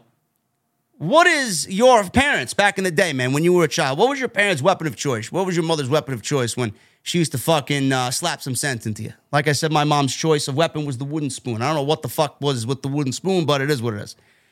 So he started whipping Dominic, and Michael Cole, he was so animated. It legitimately makes it seem like Michael Cole hates Dominic legitimately. That's how obsessed Michael Cole was on commentary. He was going crazy when Dominic was being beaten with the belt. It was almost as if he was a part of the Rey Mysterio family. Michael Cole, man, I tell you, man. Michael Cole is, he's getting fucking crazy in his old age, man. And the funny thing about Michael Cole is, I was never a big Michael Cole guy. He's actually gotten better now that Vince McMahon is not screaming in his fucking ear. He's getting better, and I love Michael Cole and Corey Graves are the best commentary team in the business when they are allowed to do commentary together. There's nobody better. Now, that was Mauro and Nigel, but Mauro is not doing it anymore, which makes my heart sad. I love that man. God, do I miss Mauro. Nigel's on Ring of Honor now. Apparently, it's only a one-off, but I think Tony Khan is kind of holding back information from us. Nigel McGuinness is fucking great. I was also sad when they let him go, WWE. Regardless. So Dominic is whipping, or Ray rather, is whipping Dominic. Crowd loved that. They popped big for that. Dominic went outside. He started complaining to his mom and sister. You're going to allow him to do that to me. You're going to allow him to do that to me. Dominic grabbed Aaliyah's drink, and she was angry, and he threw the drink in her face. She was so mad. She hopped over the barricade, and she was throttling the barricade, and Ray came over to stop her before she fully jumped the barricade to go attack Dominic. And Dominic seen an opening, and he attacked his father. So at that point, Ray is down. Dominic worked over Ray, hit his dad with a Michinoku driver in the middle of the ring. Dominic got in his mom's face again, slapped him. Ray drove him into the ring post. Ray then went to go kiss his wife. Ray then gave Dominic a springboard crossbody back into the ring for a 2 count. Damian Priest and Finn Balor suddenly appear at ringside. It looked like Ray went for a seated senton, but Dominic flipped him onto the bottom turnbuckle, which looked fucking brutal. He hit face first on the bottom turnbuckle, did Rey Mysterio. Referee then went to go check on Rey Mysterio. And then they showed Bad Bunny reacting on commentary. He was a little concerned for Rey Mysterio as well. Dominic went for the Three Amigos, but Rey Mysterio slipped out after the first one. Dominic never even got to the second one and knocked him into the middle turnbuckle. He then hit the 619. Rey went for the top. Big splash off the 619, but Finn Balor jumped on the apron and distracted the referee while Damian Priest knocked Rey off the top rope. Santos Escobar and Legado del Fantasma ran out to even the odds. Santos Escobar wiped out Priest with a suicide dive. This was crazy all of a sudden. Dominic hit Rey with a 619. Crowd was obviously not happy with this. Dominic then hit the frog splash. Rey kicked out. Dominic exposed the top turnbuckle, but as the referee put it back on, Dominic then grabbed the steel chain that Damian Priest conveniently hid in his jacket. Jacket was laying in the corner. So he picks up Priest's jacket. There's a metal chain in the jacket. Bad Bunny gets up from the commentary. He sees Dominic wrapping the chain around his fist. He grabs the chain away from Dominic. Rey hits a 619. Big splash. 1, 2, 3. And that was it. Bad Bunny with the assist. Bad Bunny is going to be host of Backlash in Puerto Rico in May. It's the next WWE Premium Live event. Bad Bunny is going to be involved in some way, shape, or form. We knew this going into WWE Backlash. Now, is he going to be an active in-ring performer? Is he going to be a referee? Is he just going to be a host? Nobody knows. Nobody knows. The way it certainly made it seem is Rey and Bad Bunny versus Damian Priest and Dominic Mysterio in a tag team match at Backlash. I could see that. I could absolutely see that. Now, I was thinking maybe we get Legado and Rey Mysterio versus Judgment Day in a big fatal four-way, or not fatal four-way, big eight-man tag. But then Bad Bunny would have to be delegated to either a hosting duty or a referee duty. I don't know. I could see that as well. Either one of the two things. I could see Bad Bunny actually performing, which, you know, he himself is not as good as Logan Paul, but he's going to get in there and work his ass off. He's not going to embarrass anybody out there. And what he's done already for WWE has been very, very good. So I don't mind him in the ring at all. You know, and then obviously with the sentimental value of him being at a WWE Premium Live event in Puerto Rico for the first time in 19 years. I mean, there's a lot of emotion there. So, I mean, this is going to be a tremendous night regardless. I could see Bad Bunny teaming with Rey against Dominic and Damian Priest. But then I could also see Legado, Rey, Santos, Joaquin Wilde, and Cruz del Toro versus Judgment Day. But we only have 3 men in Judgment Day, and then we only have, 4 on the other team, so it's kind of mismatched. Maybe we just get, Rey and then 2 of Legado against Judgment Day. That's not really where I think they're going to go with this. Because you can't leave Santos off the fucking card in Puerto Rico. I mean, that would be ridiculous. But I think it's going to end up being Rey and Bad Bunny versus Priest and Dominic. And the biggest takeaway here is that the feud between father and son is not over yet. The feud between father and son is not over yet. I did not suspect it to end either. They kept it going. Today when we were live with BC Amplified, we were live with Ango, and we were live with Jesse. And we talked about this, and I know I mentioned this for several weeks now. The next big feud for WWE is going to be the Judgment Day versus Legado, or Judgment Day versus the Latino World Order now, right? That's going to be the next big faction feud in WWE. So I didn't really think Dominic and Rey Mysterio was going to come to an end at all. The thing is, we talked about this. This is what's going to carry WWE into the next War Games. Because I could absolutely see this being something that Triple H already has in mind for himself going into Survivor Series. If War Games is going to be a staple for WWE at the end of the year at Survivor Series and become a yearly tradition, at that point, Judgment Day is going to be one man stronger. Balor and Rhea Ripley and Damian Priest have already teased somebody joining Judgment Day. Who that is, I don't know. Is it somebody currently on the main roster right now, or is it somebody that they're going to enlist from NXT? Judgment Day is going to have to add another member to their ranks. How about this? And we discussed this today on the podcast. It's on the channel. Go check it out. Judgment Day versus Latino World Order. Judgment Day versus Legado del Fantasma and Rey Mysterio in War Games. Finn Balor, Damian Priest, Dominic Mysterio, and J.D. McDonough from NXT. Now, why J.D. McDonough? J.D. McDonough has the mental character, the physical character that he plays on NXT that fits right in line with what Judgment Day is. He's a fucking psychopath. He's out for blood. He's exactly like Judgment Day. Also, the ties between J.D. McDonough and Finn Balor are there. Balor trained J.D. McDonough, and he would be a perfect fit for the Judgment Day. So if they're looking to add somebody in Judgment Day, that's your guy. That's the next guy to get over because of how hot Judgment Day is. Then you got Rey, then you got Santos, then you got Legado, Joaquin Wilde and Cruz del Toro. There's your War Games match. There is your War Games match. Easy. And we discussed this today on the WrestleMania Roundtable. Because outside of the bloodline, WWE is going to need another big feud to carry the load in WWE through the spring and summer months. And that's where it's going to come. It's going to come from Judgment Day. It's going to come from the LWO. And I love it. I think it's fucking great. This was awesome. One of my favorite things about tonight was this match. Crowd was into it. It was everything that you would want it to be between father and son. Excellent stuff.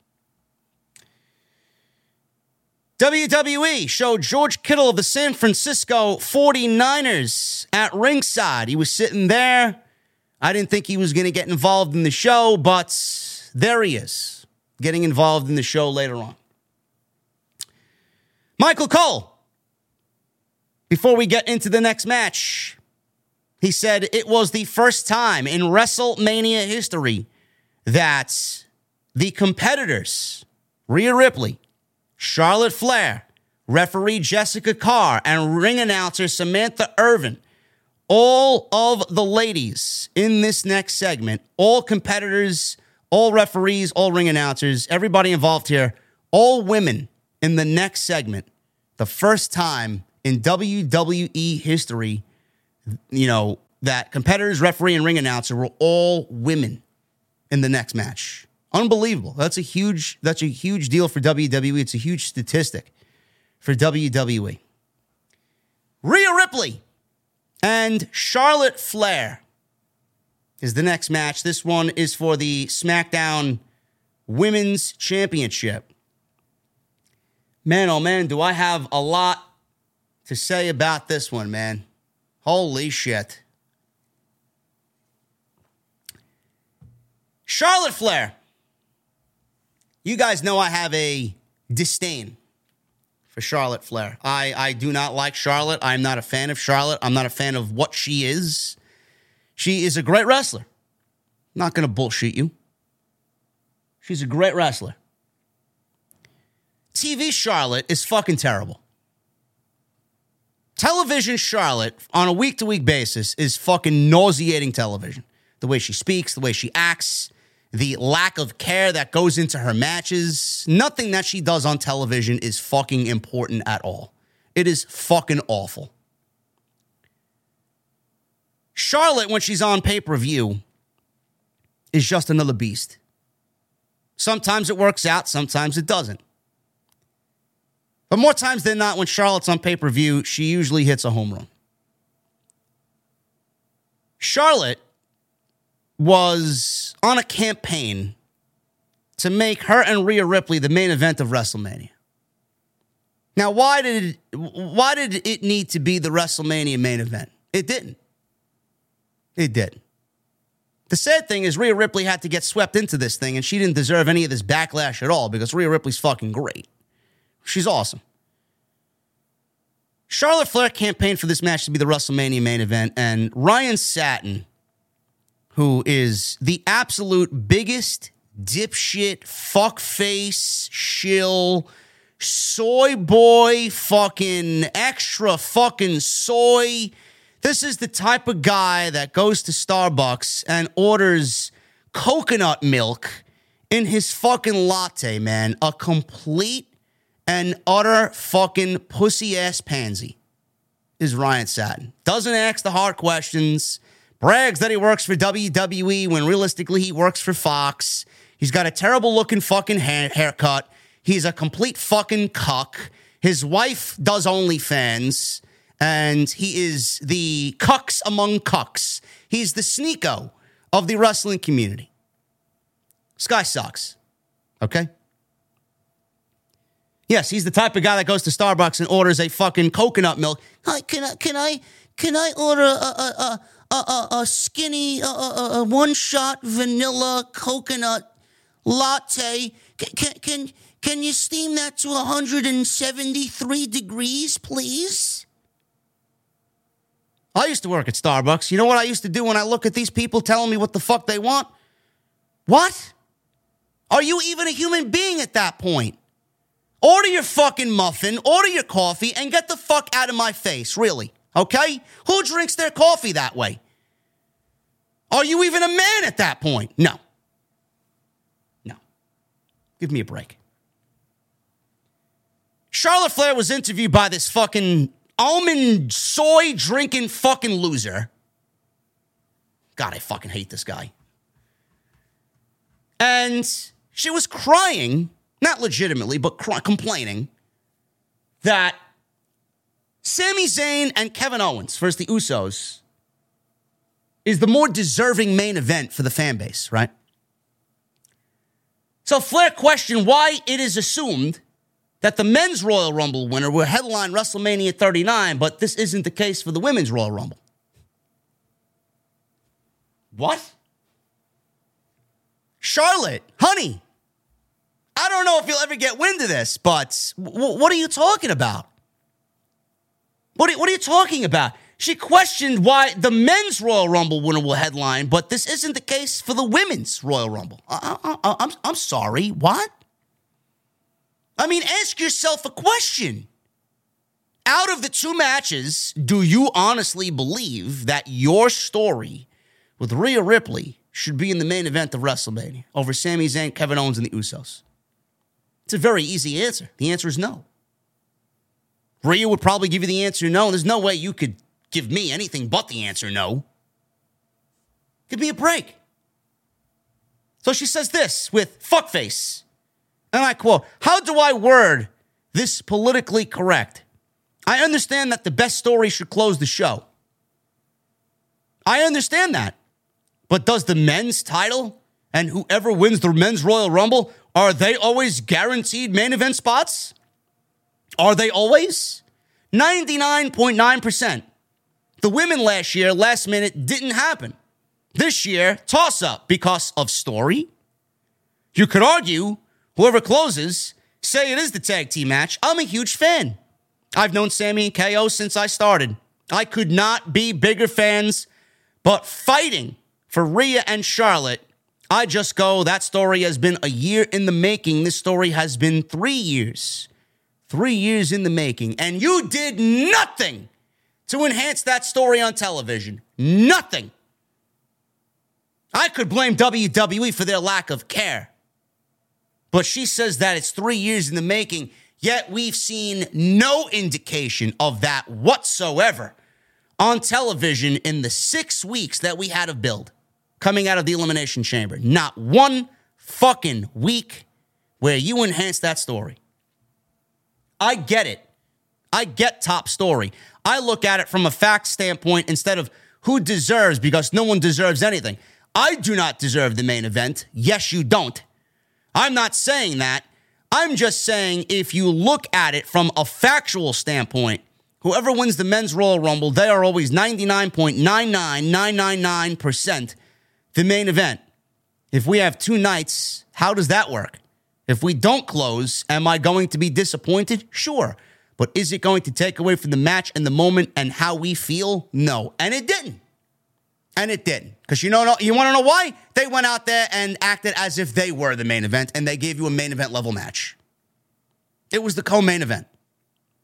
I just go, how do we as women know why is theirs guaranteed, but ours isn't? That's my question. Say Sami, Kevin, and Usos close. So proud, especially Sami. Seeing this run and turning it into what it has been. I'm just talking from a standpoint from the women. If they're guaranteed, why is the women's Royal Rumble not? That's the fact. It's a question due to facts. Either way, whoever is on the card, it's WrestleMania. Good weekend, good vibes. Rhea and I will steal the show. End quote. Ryan Satin did nothing to combat this question. Ryan Satin sat there like a fucking cuck that he is.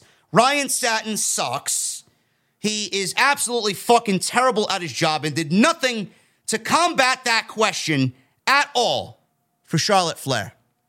So, again, I have to pull up this fucking article and school everybody in why Charlotte is nothing more than a fucking crybaby and why I can't stand Charlotte Flair when she wants to go on platforms like that and fucking cry about what she doesn't get. In this case, the WrestleMania main event. Her own father, Ric Flair, won the Royal Rumble in 1992. Did Ric Flair main event WrestleMania 8? The answer is no. Ric Flair won the greatest Royal Rumble of all time. There hasn't been one Royal Rumble that has come even close to beating the 1992 Royal Rumble in match quality. Ric Flair won the greatest Royal Rumble of all time in a Royal Rumble where the WWF title was vacated, and he won the championship by lasting 1 hour and 2 minutes in the Royal Rumble. Did he main event WrestleMania? The answer is no. Do you know what main evented WrestleMania 8? Sid Justice and Hulk Hogan. Okay? Did Shinsuke Nakamura and AJ Styles main event WrestleMania? No, they did not. Do you know who main evented WrestleMania that year? Roman Reigns and Brock Lesnar main evented WrestleMania. Shinsuke won the Royal Rumble in January of that year. Did he go out there to Ryan Satin and fucking cry that he didn't main event WrestleMania? Lex Luger won the Royal Rumble in 1994. Did Lex Luger main event WrestleMania? No, WWE pulled a fast one and had Bret Hart win the Royal Rumble along with Lex Luger in a double elimination. Luger got middle of the card for winning Royal Rumble. Bret went on to wrestle Owen in the Open and beat Yokozuna in the main event of WrestleMania 10 at Madison Square Garden. Rey Mysterio. Rey Mysterio won one of the greatest Royal Rumble matches for him, moments in WWE history. The 2006 Royal Rumble, he won. One of the greatest Rumble moments of all time. Did Rey Mysterio main event that year's WrestleMania? No. No, he did not. Alberto Del Rio won the Royal Rumble in 2011. A 40-man Royal Rumble. Did Alberto Del Rio main event WrestleMania? No, he actually opened the fucking show against Edge for the World Championship. Sheamus won the Royal Rumble. He won the 2012 Royal Rumble. He did not main event WrestleMania. And he wrestled Daniel Bryan in the opening match for the World Heavyweight Championship. And I'm sure there are tons more. So please, cry me a fucking river that you didn't main event WrestleMania and Sami and KO with the Usos did. Why does everything need to be about men versus women? Why do we need the narrative? Oh, the men get it, but the women don't, and it's unfair, that we're being treated unfairly. Meanwhile, the men have gotten the same injustices that the women have had, but fuckface emo soy-drinking bitch Ryan Satin did nothing to combat Charlotte Flair's woe is me, unfair is me, Charlotte Flair narrative. I'm sorry. Where's the true journalism in the community? I'll give you a fucking hint. There is none. Because everybody walks on eggshells and everybody wants to be a fucking vagina when it comes to talking to these pro wrestlers. I would have deaded that conversation in a fucking instance. Absolutely ridiculous. Ridiculous. Rollins, Orton, Edge in 2010. Satin brought up 0 points. Satin brought up 0 points to Charlotte Flair. Charlotte! Thank you! Thank you for my interview.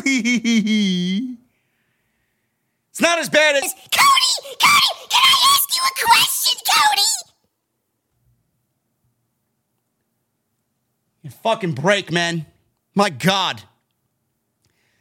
Now that I got that out of my system, Charlotte and Rhea Ripley had one of the best women's championship matches of the modern era tonight. They did. Not taking anything away from the woman. The woman knows how to work. When the woman wants to show up for work, the woman will show up to work. Rhea Ripley killed it. Charlotte killed it. The match went 24 minutes. It was fucking great. Great. I can't stand looking at Charlotte cry towards the end of the fucking middle. Every time she does something, a pinfall, kick out, or whatever the fucking case may be, you know, she's there crying. She's like fucking in a daze, like she's in fucking fantasy land. It's disgusting to look at. Charlotte's title run has been awful. I don't even know why she was the champion. She was the champion for this specific moment, I guess. But WWE gave her the championship, and she did nothing to earn it. She did nothing to earn it. And she wants to cry about not being in the main event of WrestleMania. Bitch, you did nothing. You did nothing to even earn a WrestleMania main event. You came back after 7 months. You cashed in some imaginary fucking contract. You didn't wrestle shit for the majority of the year. You come back on your first night in, and you win the championship in about 12 seconds. Yet you want to cry about not being in the main event of WrestleMania. Her title run was terrible. She didn't defend it on any premium live events. She only defended it against Sonya Deville on SmackDown, and she did nothing with it. Stories were terrible. The title reign was terrible. There's not one memorable title reign from Charlotte ever. I mean, I don't remember anything this woman did outside of her beginning feuds with Sasha back when they both first got called up and they were leading Monday Night Raw's women's division. Rhea Ripley deserves the chance to lead a division. We all knew this going in. And tonight she proved that she is the leader that WWE can now rely on. She wrestled great. She looked like a fucking stud out there. She looked like a superstar out there. She works great with Charlotte. Fans are into her. She's believable. Everything about Rhea Ripley's great. She's made such a transformation from Judgment Day. It is a beautiful thing to see. And they both went out there and swung for the fences, and they killed it. And they did wrestle. You know, at first when you saw Charlotte tonight, she came out and she had, oh, woe is me face on. She had the look of, fuck, I'm not main eventing. Fuck this shit. She had that look all over her face. You know, she didn't hide anything. But Rhea Ripley showed up and she had, hey, I'm winning the championship tonight face tonight. So you knew what was going to happen. But the match itself, they obviously, without going into, you know, too much detail, they wrestled as if they were the main event tonight. They totally went out there and were given a blank canvas to go out there and say, all right, we're not giving you the main event. I know you guys want to be the main event. I know it should be the main event because of the Royal Rumble. But we're giving you 24 minutes. Go out there and fucking do whatever you need to do. And that's what they did. And what they did was possibly the best women's match so far this year. It may come down to the best women's match of the entire year. Rhea Ripley and Charlotte. Now, Asuka and Bianca are going to have something to say about that. I don't know if they're going to be able to top what Charlotte and Rhea did tonight, but they'll come close. They'll come close. Charlotte had the early advantage here, and she was taking advantage over Rhea. Charlotte tried fighting back after Rhea and a little burst of offense here. Rhea hit a German suplex. Charlotte came back with a backbreaker, some clotheslines, some chops. Charlotte went for a flying crossbody. Ripley rolled through and tried for a riptide early on, but Charlotte spiked her with a beautiful-looking DDT, man. Rhea Ripley sells the shit out of those DDTs. My goodness, man. Charlotte tried for a figure four, but Ripley countered into a cradle. Both men then double knock each other down with big boots. Ripley got up and started striking Charlotte. Charlotte cut her off with a fallaway slam. Charlotte then went up for a moonsault, but Ripley ran up and brought her down with a huge super release German suplex. Unbelievable spot there. Charlotte came back with a natural selection. She goes for a cover, gets a 2 count. Charlotte tried to spear on the outside of the ring. Ripley moved, and Charlotte went shoulder first into the ring steps. Ripley set up for a riptide, but Charlotte hit a German suplex of her own. Ripley hit back elbows, a release German suplex, and this is where Charlotte, I don't know what had happened here, but they went to the German suplex well a little bit too often. There was a German suplex, this spot. Ripley hit some elbows, and then she waist locks Charlotte and then does a release German suplex. If this was another inch in the opposite direction, Charlotte would have had her career ended tonight. She landed legitimately on her fucking forehead and her neck caved in backwards from what the replay showed. They showed the replay 3 different fucking times and it looked worse every time we seen it. So they really put a highlight on it and it did not make the situation any better. Charlotte is very lucky that she landed knees first in this position. She's so fucking tall and so lanky that she landed knees first. If she didn't have the height that she does, she would have been finished. That's what I gathered from this. This was awful. Just an awful looking spot that they replayed 3 or 4 different times. Charlotte gets back up. I'm surprised she had the wherewithal to even know where the fuck she was after this thing. Big boot on Rhea for a 2. Ripley spilled to the outside. Charlotte hit a moonsault to the outside. Normally, she has the worst moonsault ever, and she still does, but she actually connected on most of this one, which I was actually surprised by. Ripley avoided a spear in the ring and hit a riptide for a close near fall. Referee was in the way, and she could have been knocked out. Jessica Carr, she avoided getting speared, so she stopped at Charlotte. Charlotte tried for a small package on Rhea, gets a 2 count. Rhea applied the prism trap, this inverted standing cloverleaf that she has for a finishing move or one of her signature moves. Charlotte slipped out of it, drove Ripley into the turnbuckle. and they avoided colliding with the referee again. So Charlotte takes advantage of this and hits the spear off a distraction because Ripley was saying sorry to the referee for almost hitting her, and Charlotte hits a spear as Rhea Ripley turns around. They traded forearms, but Charlotte booted Rhea Ripley and applied a figure four, but Rhea got to the ropes very quickly, but Charlotte was working the referee's count in the figure four. Charlotte tried for a fallaway slam off the middle rope, but Ripley blocked it, drove her face first into the post. Ripley then off the top rope hits a super riptide for the 1-2-3, and the crowd popped big as Rhea Ripley wins the SmackDown Women's Championship. Charlotte Flair was sitting on the outside of the ring. She was laughing and smiling and clapping, and she finally did a good deed. Wow. She finally did a good deed, bro. Holy shit. Charlotte.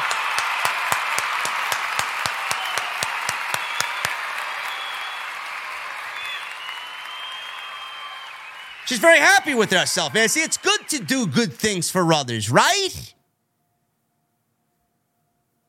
Rhea Ripley's the SmackDown Women's Champion. And I've been saying this for a few weeks now. Rhea Ripley and Judgment Day are the second best faction in WWE. Obviously, underneath the Bloodline. Rhea Ripley's the SmackDown Women's Champion right now, so I would assume that Rhea Ripley and Judgment Day are going to be moving over to SmackDown permanently. Plus, they're feuding with Rey Mysterio, who's on SmackDown, and Legato, who's on SmackDown, so it only kind of makes sense, depending on if there's a draft or not, or if we're just not going to abide by draft rules, we'll just move Judgment Day over to SmackDown, okay? I don't know when there's a draft. I don't know when there will be a draft. I do think that we need a draft desperately, and I hope that that day comes soon, because I do think we need a major shakeup in WWE. When that happens, I don't know. Maybe it'll surprise us on the Raw after Mania, and we'll get some announcements in the new season of WWE. But I do think that Judgment Day will be operating mostly on SmackDown. I do think tomorrow, the best course of action here for the Monday Night Raw Women's Division is Asuka winning the title over Bianca Belair. I think Bianca Belair has done enough on Monday Night Raw. I don't think there's anything much for her to do on Monday Night Raw. She's feuded with Bayley. She's feuded with Becky. She's feuded with everybody. There's nothing more for Bianca Belair to do.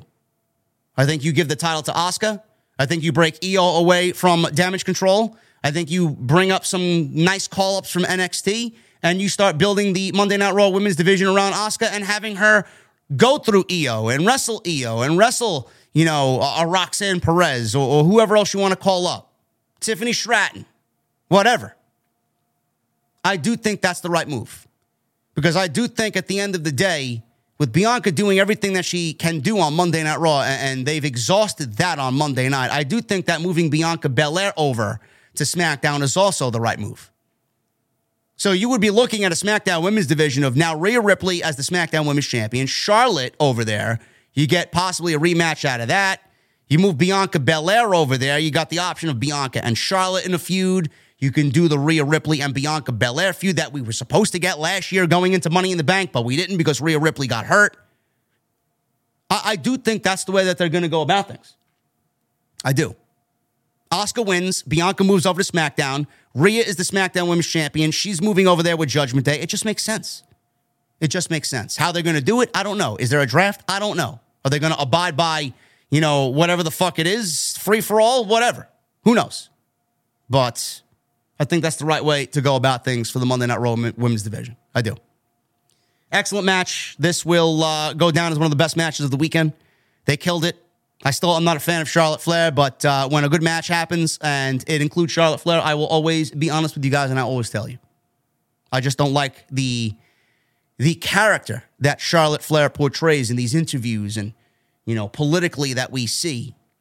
The only reason why she wanted the main event was because she would have been the only woman to main event WrestleMania twice. Bianca Belair could have had that. Becky could have had that. She wanted that in the record books. I'm the only woman to main event WrestleMania twice. So what? Story is better. The story with the bloodline is bigger than your story. It's not the end of the world. You need a fucking excuse to why you didn't main event WrestleMania. Well, boo-hoo-hoo, cry me, woe is me. The men got it, but the women didn't. Your father won the Royal Rumble in 1992, and he didn't main event WrestleMania. Go talk to him about it. I'm sure he understands. We got backstage interview. Rare. This is a rare thing, man. With Byron Saxton interviewing Austin Theory. Theory said he made John Cena believe, and he asked us, do you believe in Austin Theory now? Well, I don't know, bro. A lot of people saw you cheat to win. They believe you're a cheater. Do they believe in Austin Theory? I don't know.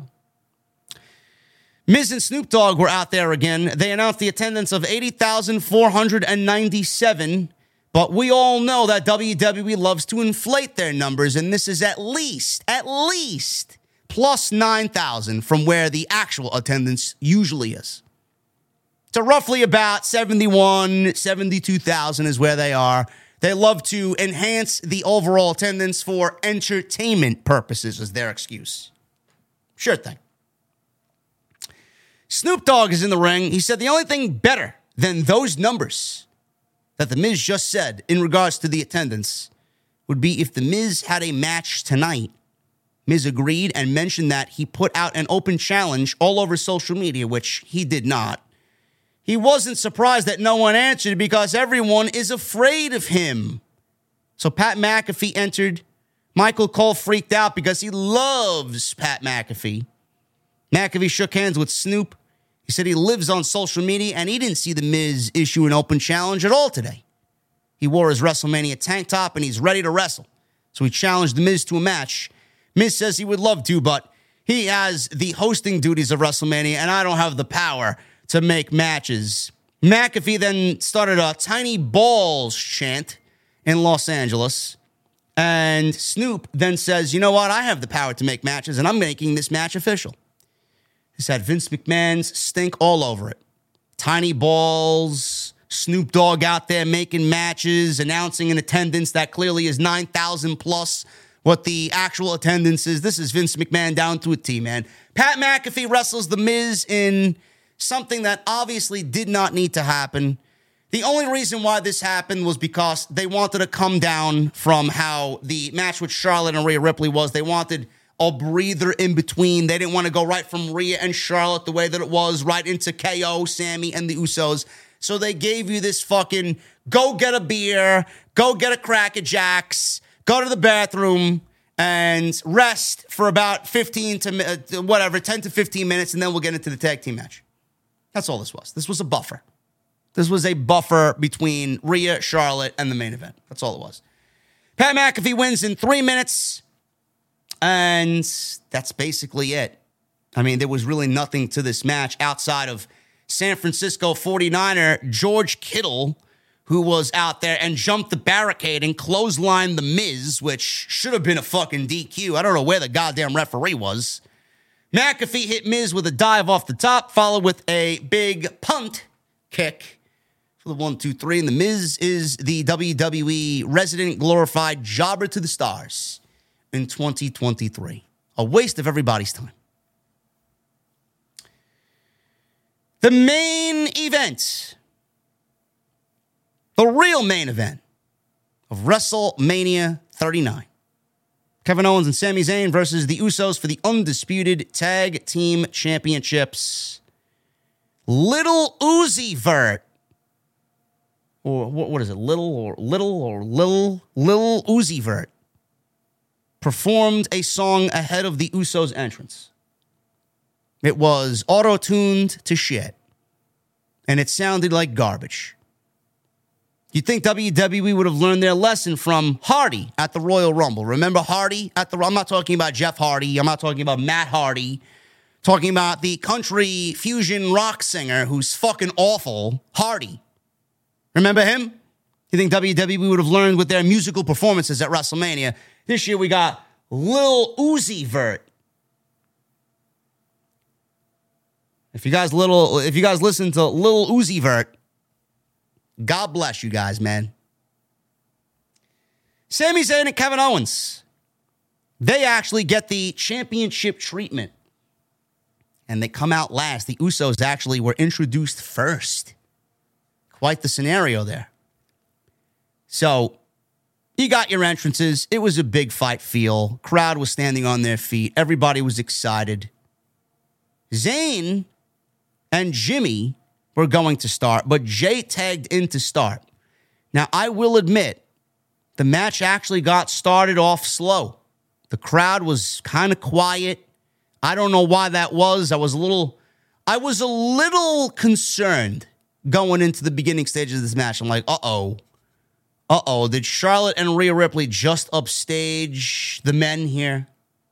Is everybody burnt out from how great Charlotte and Rhea Ripley was? Uh-oh. So the crowd was pretty silent for a good, I would say, 5 or so minutes to start this thing. Then they obviously picked things up. So Jay is in there, and he obviously is getting helped out by his brother. Got the advantage over Sami Zayn. Owens is complaining to the ref, and nothing can be done about that. They're double-teaming Sami in the corner. Zayn fought off both Usos, and we get after 5 minutes, a hot tag to Kevin Owens. He wiped out both Usos with a senton to the outside. Owens gave Jimmy a frog splash off the apron, frog splash to Jay in the ring for 2. Fans are starting to slowly get into it. Jay blocked a stunner and hit a lifting neck breaker for 2. Owens tried for a senton bomb, but Jay got his knees up, and Jimmy, who made a blind tag at this point, followed with a big splash for 2. Now, Owens dodged a running hip attack by Jimmy Uso, hit 2 super kicks and a cannonball. Jay Uso tried to attack Owens, so Zayn gave him a brainbuster on the apron, which looked great. Owens hit Jimmy with a senton for a near fall. Zayn raised his finger in the air and gave Jimmy Uso an Uso splash for a near fall. So we got both teams kind of using their own finishing moves against them. Crowd started to really get into it now, man. We got 80,000 or so, 72,000, singing ole, ole, ole, ole. Michael Cole actually mentioned El Generico in this sense, and he said El Generico would be proud. That's when you know Michael Cole is not having Vince McMahon in his headset, man, because Vince McMahon would never in 1,000 lifetimes let Michael Cole mention El Generico and PWG on Wrestlemania. Triple H would, because Triple H loves the backstory of his boys. Zayn hit Jimmy with a Blue Thunder Bomb. Love the Blue Thunder Bomb. Jay made a blind tag, hit a jumping super kick, which looked devastating for a 2 count. Jimmy hit Zayn with a super kick. Jay hit a super kick. They both hit super kick. Super kick party. Owens broke up the cover after super kick party. Jimmy sent Owens out of the ring with another super kick. Usos hit Zayn with a double super kick. Super kick, super kick, super kick. It's not overdone. Think again. Double super kick. Zayn just barely kicked out by rolling his shoulder up. Jimmy tagged in. They hit double super kicks again for 2. Jay tagged in and they went for 1D, but Owens tripped Jimmy up. Zayn cradled Jay for 2. Owens wanted a power bomb Jimmy on the announce table, but Jay saved him. Jimmy and Jay double-teamed Owens, and a double-team chokeslam through the announce table. Zayn was down in the ring. This was theoretically now where Owens was going to take a big-time nap on the outside. It was Zayn all by himself and Zayn's match to lose. This was Zayn's match to lose right here. Usos gave Zayn a 1D. He kicked out. He kicked out emphatically like Hulk Hogan. He was fucking hulking up. Sami Zayn was fucking hulking up in the middle of the ring. He kicked out. Michael Cole was freaking out because nobody had kicked out of the 1D before. Crowd was on their feet. This is really when the energy started to get where it needed to be. Jay hammered away at Zayn, not fighting back. Zayn is out. He is lifeless. Jay hit Sami with a haluva kick, or at least his version of a haluva kick. Jay then started yelling at Sami, grabbing his beard, yelling at him, slapping him in the face. Zayn out of nowhere explodes on Jay with an exploder suplex in the corner, turns him upside down. Owens then emerges from the table rubble on the outside. On the apron, Zayn made a tag. Owens gave a pop-up powerbomb to both Jimmy and Jay. Zayn gave Jimmy a haluva kick, while Owens gave Jay a stunner for a near fall. Crowd is on their feet. They know what's coming next. They're anticipating it. All four men get to their feet, and Kevin Owens yells, "Let's finish this!" And both teams, all four guys, they start going away at each other, man. Blow for blow, punches all over the place between all four. Owens handed out super kicks, but Owens ate super kicks as well, and the Usos super kicked Zayn off the apron. So they were really teasing, man, teetering back and forth. Who's going to win this thing? Is it going to be Sami and KO? Is it going to be the Usos? Back and forth. Usos gave Owens a double splash. Owens kicked out. Was not the best-looking Uso splash. Usos super kicked Owens against the turnbuckle. They set up for the big spot, but Zayn yanked Jimmy out of the ring, tossed him over the announce table. Owens dropped Jay with an avalanche fisherman suplex off the top rope. Owens tagged Zayn. Zayn and Jay were the legal men. Zayn hit Jay with a haluva kick. A second haluva kick. Owens dropped Jimmy with a stunner in the ring. Zayn gave Jay a third haluva kick. And Zayn pins Jay Uso. And Sami Zayn and Kevin Owens win the undisputed WWE Tag Team Championships and end the Usos' historic reign. What was it, 644 or 614 days or something like that? I don't remember the days, but their tag team title reign has come to an end. Sami Zayn and Kevin Owens posed with the titles. Fireworks went off. And I believe outside of Charlotte Flair, who got fireworks, I think that might have been the first fucking time fireworks went off on the whole show since Charlotte Flair. Only two performers got fireworks tonight. Crowd was singing along to Sami Zayn's theme. Sami and KO posed with the titles. And the look on KO's face when the 3 count was made, man, it was just emotion. It was just emotion. From Kevin Owens when Sami made that pinfall, man. Crowd sang along. Crowd was into it. They loved it. They got the outcome. It was the right outcome. Sami Zayn and Kevin Owens finish their story, and it was tremendous. Just a tremendous tag team match. 669 days. Thank you in the chat. 622 or 669? One or the other. It's a lot of days. It's a lot of days. 662 days, says Chelsea. This was the most important tag team match in WWE history. This was the most important tag team match in Wrestlemania history. This might have been, if you told me this was the biggest tag team match in WWE history in general, period, I would not even argue with you. This was the culmination of a year. Every WrestleMania from this point on needs this type of storytelling to close the show. Whether it's night 1, night 2, or both night 1 and night 2. This is what we ask for when it comes to WrestleMania. The closing of a chapter and then restarting a new book on the Raw after Mania. That's exactly what WrestleMania should be. Are we going to get that chapter being written for Cody Rhodes tomorrow, closing the first novel of the Bloodline? Are we going to end it with Cody winning the World Championship tomorrow? That remains to be seen.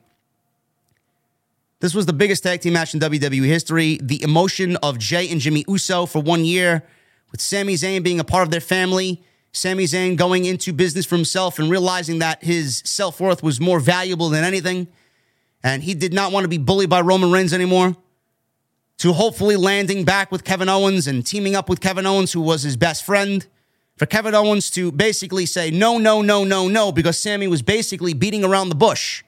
All Sami wanted to do was beat the Bloodline. All Sami wanted to do was end the Bloodline.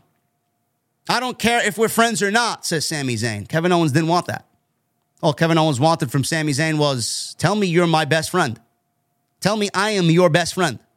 We will do this together, and until you tell me exactly what I need to hear, I need to hear you tell me that. I need to tell you, what I need to tell you, but I'm not going to give you the answer that you want until you give me the answer of, hey, you're my best friend. I love you. That's all he wanted. That's all Kevin Owens wanted. And I love you. He got it. And we got this match. The emotion of two best friends from their story in PWG, where they started, to working the indies, getting into WWE, working NXT, working the main roster, getting this moment. The emotion of everything that they put into everything that they have done leading into this moment. It was one of the best endings to a WrestleMania that I've seen in a very, very, very long time. Tonight felt different, man. Tonight was a much different vibe for WrestleMania, and I would be the first to tell you if it was the same old shit. All hype, no substance. All fluff, no substance. Tonight's WrestleMania felt different. Tonight's WrestleMania felt like Triple H was certainly in charge of things. A lot of what we saw tonight felt like, and I don't like using this terminology and this description, but every time Triple H does something like this, and we've seen him do this with premium live events in the past, since he's taken over creative, but it truly felt like WrestleMania was one huge fucking takeover in front of 80,000 people. That's what it felt like tonight. The in-ring product tonight felt like a takeover NXT Black and Gold show. And if we can get that for night 2 tomorrow, now, night 1 was clearly better than night 2. On paper, it looked better going in. After what we got tonight, it's going to be very difficult for night 2 to overcome night 1. But we got Sheamus, McIntyre, and Gunther. We got Balor and Edge inside Hell in a Cell. We got Roman and Cody tomorrow. We got Asuka and Bianca. It's got a chance. Open challenge by Bobby Lashley, potentially. It's got a chance. If night 2 can come anywhere close, it doesn't have to be exactly the same thing. It doesn't gotta be on par. But if they can come within striking distance of night 1, we could be looking at the best WrestleMania of all time. This I truly mean. I've been hard on WrestleMania. I've been very critical of WrestleMania in the past. I hated the 8-hour WrestleManias, the 2-show WrestleManias, the 4-hour WrestleManias. I thought tonight's show was a little too long for a 7-match show. But the 2 nights is so much easier to digest. The quality is better. The overall presentation is better. The opportunities for everybody is better. WWE has changed WrestleMania for the better. And I honestly do think that tonight was a statement show. Tonight was, and I'm always going to believe Vince is in charge. I am always going to believe that. Until the man is in the grave, I am going to believe he is a part of something. You know when Triple H does something, and you know when Vince McMahon does something, because what Triple H does, Vince McMahon does not, and vice versa. Simple. Triple H does not book like Vince McMahon. He only books like Vince McMahon because Vince McMahon is still there in some instances. I am always going to believe that Vince McMahon is a part of something. You can't fault me for that. But what tonight felt like was Triple H was certainly making a statement with this show. Tonight felt like after this WrestleMania is over, we are headed into a brand new WWE. That's what it felt like. Do we get that? I don't know. I mean, WWE time and time again have let us down. You know, Monday Night Raw after WrestleMania is going to feel fucking great. We got the energy of WrestleMania. We're still high on WrestleMania. We got the surprises and the debuts, and we expect new, fresh, exciting, new on Raw after Mania, right? What happens the week after Raw after Mania? We go back to the same shit. Go back to the boring, lame, formulaic Monday Night Raw. But I honestly felt like tonight was a statement show. Like, don't fuck with me. Nobody is better than us type of deal. If night 2 comes close to night 1, man, we're looking at probably the greatest WrestleMania of all time. Guys, I am going to get into the super chats, man. I appreciate you hanging out with me tonight, man. It was a very, very long day. A very long day. I am so fucking tired. So tired, man. Whatever energy I had left today, I squeezed out and gave it to you guys. So hopefully you appreciate it. Tomorrow we'll be back. I'm not doing anything during the day. I'm probably going to sleep most of the day away. Visit my grandma and then sleep most of the day away. But I won't be back live until the end of night 2, man. And we'll talk about night 2. But please, man, make sure you guys hit that thumbs up. We hit the goal of 2,000, man. Can we hit 2,500 likes? 2,500 likes on tonight's Night 1 WrestleMania post. I would love that, man. I really would love that. I appreciate you guys joining me tonight on Off the Script inside my mother's basement You guys are great. Glad that you enjoyed the design. The only one that didn't enjoy the design was Robbie Fox from Barstool Sports. So he can take that and shove it up his pee hole. But I appreciate you guys and all the support that I've gotten on the artwork. And again, shout out to my boys over at DV8 Design who put this masterpiece together. Fucking awesome. And we got literally the best looking design in the entire IWC, man. Nobody is doing it like us right here on OTS. And there's only one true Mother's Basement. And you're looking at it right here. Tonight's show sponsored by Blue Chew.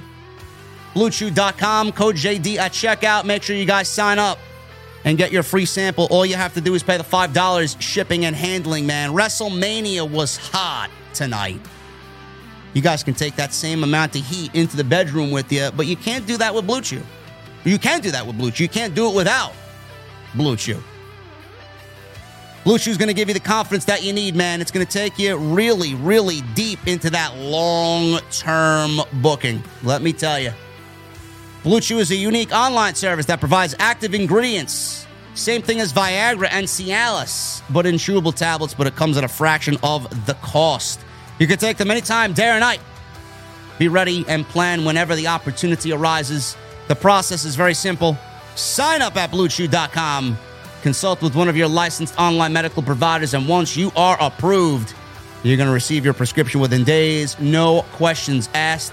And the best part, guys, it's all done online. No visits to the doctor's office, no awkward conversations, and no waiting in line at the pharmacy. Blue Chew's tablets are made in the USA and prepared and shipped direct to your door in a very discreet package, guys. Triple H made a statement tonight with Wrestlemania. You take Blue Chew, man, you're going to make a statement to whoever your partner is like that. Trust me. $5 is all you got to do, man. Pay the $5 shipping and handling, and you're going to get your Blue Chew for free when you use code JD at checkout. Sign up at BlueChew.com, and I want to thank them for once again sponsoring the podcast right here for night one of WrestleMania 39. Let's get into the Super Chats, guys. Inverted Aim becomes a new member. Inverted, how the fuck are you doing, brother? I haven't seen you in a while, bro. Not since the Twitch days. Michelle Moran with a $2 Super Chat. Seth vs. Logan Paul was fantastic. Good chemistry. Yes, indeed.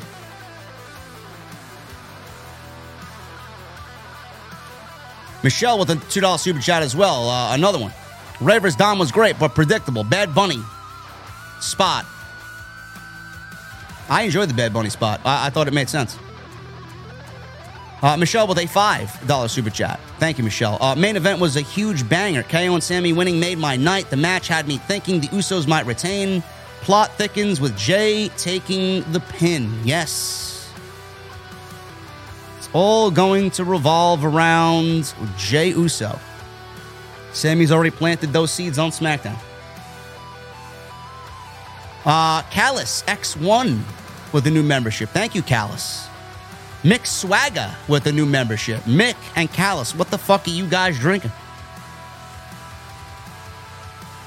West Coast Samoan with a $5 Super Chat. Charlotte Flair aged like bad Madonna. Yeah, she didn't look good tonight, man. She did not look good tonight. I don't know if it was the makeup. Too much makeup, maybe. But Rhea looked great. Rhea looked fantastic tonight. Tom Crocco, Alex Russell, and Keith Clark become new members in the OTS venue. Thank you, gentlemen, very much. What the fuck are you guys drinking? Jedi Joker with 22 months. Thank you, brother. Thumbs up show tonight. 8 out of 10 for me. Hell of a main event. Hopefully night 2 delivers. It should deliver. I think night 1 was the better night, but I think night 2 ultimately is going to end up delivering as well. Raymond Moore. Thank you, brother. $10 Super Chat. What a great night. Me and my family watch history tonight. Always love watching history. Have a good night. OTS for life, brother. Thank you so much, Raymond.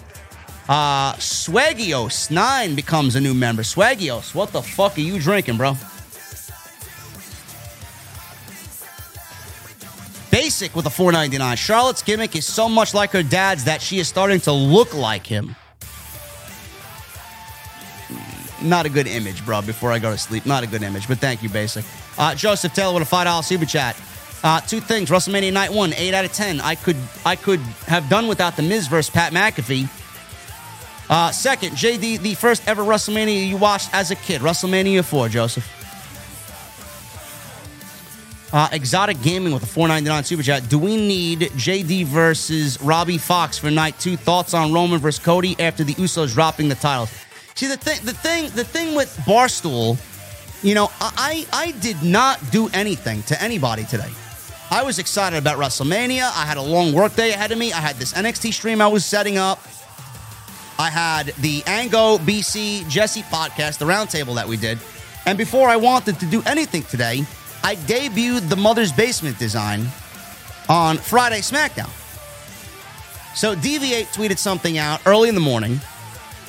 I tweeted something out with what I would like to make the official theme of the song, but I can't use it because it's a copyrighted song. I'll get copywritten. And Robbie Fox all of a sudden quote tweets it and says that, oh, you know, look at you stealing a gimmick or whatnot. He's like, you don't have an original idea. Stop playing it off as if it's some original idea, you know. And then he claimed my podcast was new. He's telling other people it's some new podcast, My Mother's Basement. I'm like, excuse me. You quote tweeted legitimately the front page of my Twitter profile where it says in my Twitter profile, host of Off the Script. My podcast is not My Mother's Basement. My podcast name is Off the Script. So I DM'd him. I'm like, bro, was it really necessary to quote tweet me on a morning where I'm doing this for the first time with this design, trying to hype it up, and I'm very proud of my team that did it. I'm very proud to get it out to you guys.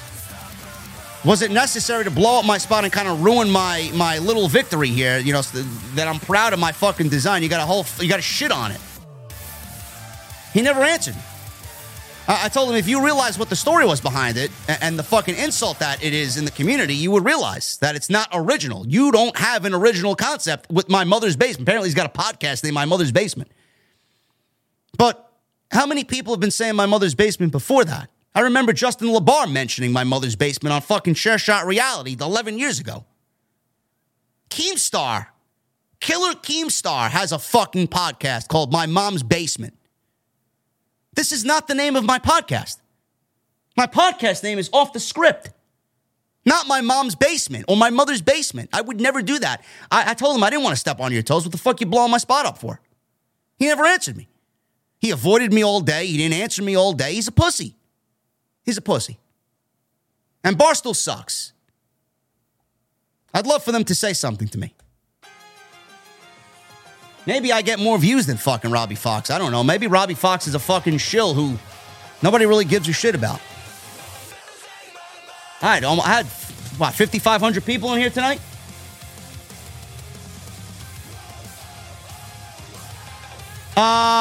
Exotic Gaming, thank you so much, brother.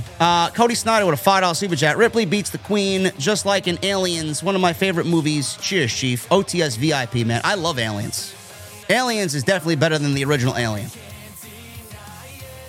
Tutti Frutti with a $4.99 super chat. What's your favorite WrestleMania stage design? This one's up there. I don't know, man. I'm going to have to take this one. I'm going to go with this one. Swaggios with a $1.99. This was one of the best WrestleManias since 30. Absolutely agree. Kent Smith with a $1.99. No message. Thank you, Kent. M. James with an $11 super chat. An incredible night. Can't wait for tomorrow. I just wanted to say I appreciate all that you do and would love the chance to meet you in Toronto if you decide to come for the Forbidden Door. I'll let you guys know. Matt Cologne. $10 super chat, and the message was deleted by Jesse. I wonder what he said. But he left me a $10 super chat, so if he left anything derogatory, Matt, I'll be buying my Starbucks chocolate cream cold brew on you, brother. Thank you so much for being a prick. Omega Kong with a $10 super chat. Here we go, JD. In your opinion, which legendary tag team was better? 2021 All Out, Lucha Brothers versus Young Bucks, or tonight, Sami KO versus the Usos? I'm going to take this one tonight, bro, because of the story. Easy.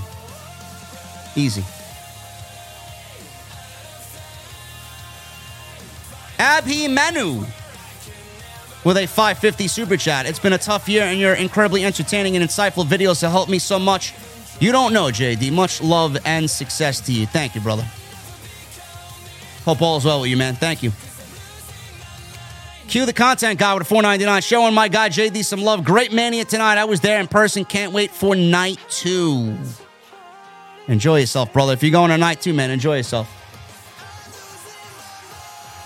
Zach Ambrose with a 1 month. Great night, JD. Would rate the show 9 out of 10. Wish the U.S. title and showcase matches would have went a little bit longer, but still a great show. Can't wait for tomorrow. I've seen a lot of 8s. I'm seeing a couple of 9s, mostly 8 out of 10s, man. That's positive news for WWE. Hey, Jackson. $1.99. Seth won to start a new storyline with Jay White. Possibly. He's got nothing going on now that he's not feuding with Logan Paul. Potentially, man. I'd love that. Oh, my goodness. Swift, 718, new membership. Thank you, Swift. What the fuck are you drinking, Swift? Kyle Owens with an 8 months. JD, love your mother's basement. Great night 1 of Mania, in my honest opinion. Thanks for everything you do, and I wish you continued success. OTS for life. Thank you, Kyle. Edward Liu with 19 months. My line of the night, El Generico would be proud of those Ole chants. So glad Cole was able to get away with that. Stay strong for tomorrow, JD. Thank you, Edward. Grimsley with a $2 super chat. Indy winning made my weekend. Ilya is fantastic. Bro, I was shocked that Indy Hartwell won the NXT Women's title. I thought that was either going back to Roxanne or Tiffany Stratton was winning that thing. And Ilya is fantastic, man. He should get called up to the main roster imminently. I hope. I don't think, but I hope. Pause with a $4.99. I still believe that Seth should be the one to beat Roman if Cody doesn't. Imagine the storyline Triple H could make with those two. OTS for life. Yeah. Imagine. Jaxo23 with 20 in Super Chat. WrestleMania 40 is in Philly next year, which is going to be awesome. Ray vs. Dom, Ripley versus Flair, men's showcase match, KO and Sami versus Usos. It's good stuff tonight, man. And then KSI said he wants to face Bobby Lashley. It's going to be interesting, man. They're going to go with that open challenge gimmick, I see, huh? Black Wolf Inc. with a 20 in Super Chat. The last 3 Mania shows how things can change. 37, Sami KO fought with no build and no Uso match. 38, Usos opened night 1 with Zayn and Owens in top feuds. Now they main evented WrestleMania. I'm amazed that the Usos could barely get a WrestleMania match until 34, and now they can say that they opened and closed WrestleMania, and they did it while holding the titles in the same reign back to back. Usos are the best tag team in the world right now, bro. There's nobody even close. FTR is a second, but a distant second. James with a 20 months. Thank you, brother. Just got home from working 20 hours and watched the highlights of day 1 of WrestleMania. Excellent. Sorry I haven't been around. COVID sucks. Heart my OTS family. Get well, brother. You got a lot to catch up on, man. Eddie Martin with his first time Super Chat in the OTS venue. Imagine a MJF WWE debut at next year's WrestleMania. Eddie Martin. MJF is not going anywhere for a very long time. He's the AEW World Champion. He's not losing that title until sometime next year. And I do believe he signed a recommitment, a re-up with AEW. Otherwise, he would not be AEW Champion. But who knows, knowing Tony Khan, he let Jon Moxley work without a fucking contract as the World Champion. So we don't know. Horatia with a $5.50 and a $2.20 Super Chat. Amazing main event tonight. Thought it was weird how Jimmy disappeared off screen after Sami kicked out of the 1D. Other than that perfect match. 8 out of 10 show. Daylight really hurts wrestling aesthetic. I don't think so. I like the daytime. Though the night is better. I do enjoy the daytime. Mike Paisa with a new membership. Thank you, Mike. You got a Mets jersey on in your profile picture, bro. I'm sorry to see that. Cisco with an 11 months. Today I celebrate 11 months with the GOAT. Thank you, Cisco. Always happy, no regrets. The venue, beer garden, my mother's basement, set the bar every time. Thank you, JD. Thank you, brother. Thank you for being here. JDC Biggins with a 7 months. 5K plus in here. Smash that, as I mean like, thumbs up, for God's sakes. It's WrestleMania. Days of no sleep plus stressed. I might have to rewatch it. I was bored. It felt off to me. Yeah, you're going to have to rewatch it, JDC. Go rewatch it, bro. I think everybody kind of felt the same sentiment tonight, man. Great show. Cisco with a $5 super chat. I'm so happy I watched WrestleMania with my 8-year-old boy, and now we are watching The Rock versus Hogan and listening to the GOAT JD. I love wrestling. Thank you, Cisco. That makes me happy, bro.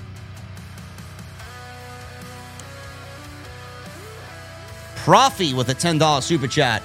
So Charlotte should probably request that the writers and bookers give the women a better long-term story so that they can organically earn the main event. It just can't happen because they're women. I agree. Stop crying. Lauren, 6,000 super chat. Matches of the night. Android, Rhea, Uso, Zayn. Cena Theory should have been better, in my opinion. I think it was enough. It did what it needed to do. Felt more of a Triple H Mania than Vince. Absolutely. Lauren Marie Hutton with another $2 super chat. Orton may show up in the main event tomorrow. Yes. Grace's Corner with a 3. What did you think of Stand and Deliver? 5 out of 10. Lauren with another 2. Best in the IWC. No one better. Any turns coming? Tomorrow, I don't see any turns coming. AWC Legend with a $4.99. Great show, JD, and hopefully a new stage set after Mania, as I absolutely hate the current Raw and SmackDown stage. OTS for life. I do think that both shows need a complete refresh. I do agree with that. Ad Watson with a 10 months. What's up, JD? I just finished watching the main event, and it was awesome as well, and we all wanted and expected it. OTS for life. Hashtag Zayn Mania. Cheers, bro. Thank you so much, my brother. Summer history with a 1 month. Jay should get involved in the Cody main event and take over Bloodline because Roman didn't help the Usos retain, but Usos helped Roman keep the title many times. You may be onto something there, bro. That may be something that comes into play for sure.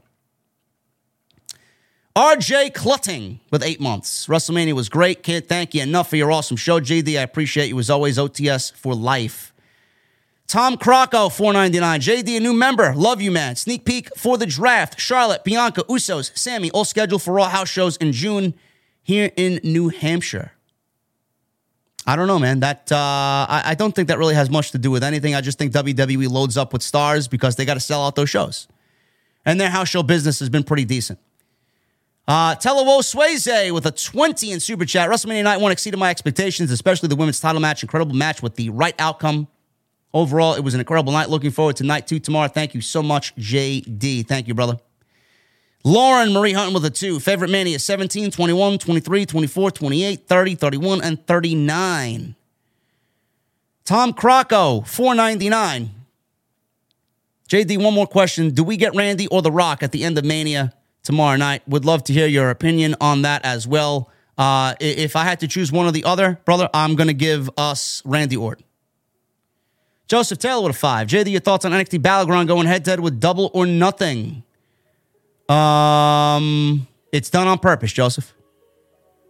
They made an excuse that they do better business on the holidays. It's all done on purpose. Jose Perez with a $4.99. Hey, JD, hope you're holding up well. When Rhea won the title, my first thought was JD should be pleased, and I wasn't wrong. Talk to you mañana. Keep it up. Thank you, Jose. Justin Smith with a $2 Super Chat. Ravers Dom didn't need Cinnamon Toast Crunch sponsorship, but WWE certainly had no problem with the Cinnamon Toast Crunch money. And Lauren Marie Hutton with a $2 Super Chat. Will Orton be heel or face upon his return? Depends on what they have him doing, to be quite honest with you. I don't know. I really don't know. I think Orton will come back as a babyface and then turn heel. It's going to be very difficult for him to be a heel upon making his return to the company, man. Everybody loves Randy Orton. Guys, thank you for a tremendous Saturday, man. It was fucking unbelievable. You guys absolutely killed it today. You guys killed it in every sense of the word. Every legitimate sense of the word, you guys killed it. Unbelievable. You know the deal, man. I'm taking most of the day off tomorrow. You'll see me live Sunday night after night 2. And I'm probably going to be up for another hour because I'm going to have to wait for this to fucking monetize. But I appreciate you guys very much, man. I am so tired after today. These weekends are just a killer, man. Killer. But I love it. I love it. I wouldn't ask for anything else. Hit that subscribe button, man. I mean, if you guys enjoyed anything you heard here today, if you enjoyed the aesthetics of the show, if you enjoy my brand of entertainment and the visuals and the sound and all that, I would appreciate it to hit the subscribe button, man. Hit that thumbs up as well. Support the channel. Do anything you can to support it. Follow me on social media at JD from NY206, Twitter, Instagram, TikTok, and Cameo. Please go check out all the other content. We did a roundtable discussion with other content creators today. Excellent video, excellent discussion. We were live for SmackDown. We did Off the Script on Thursday, 471. There is so much content, man. Go check it out. And until then, guys, I will see you tomorrow night for Night 2 of WrestleMania. I'll be on Twitter live tweeting. You guys know where to find me. And then we'll be live right here again on Off the Scripts from my mother's basement. I love you guys. Thank you for a great Saturday, man. Thank you for a great Saturday. You really made the day for me. And I'll see you tomorrow night. Sunday night for Night 2 of WrestleMania right here on Off the Script.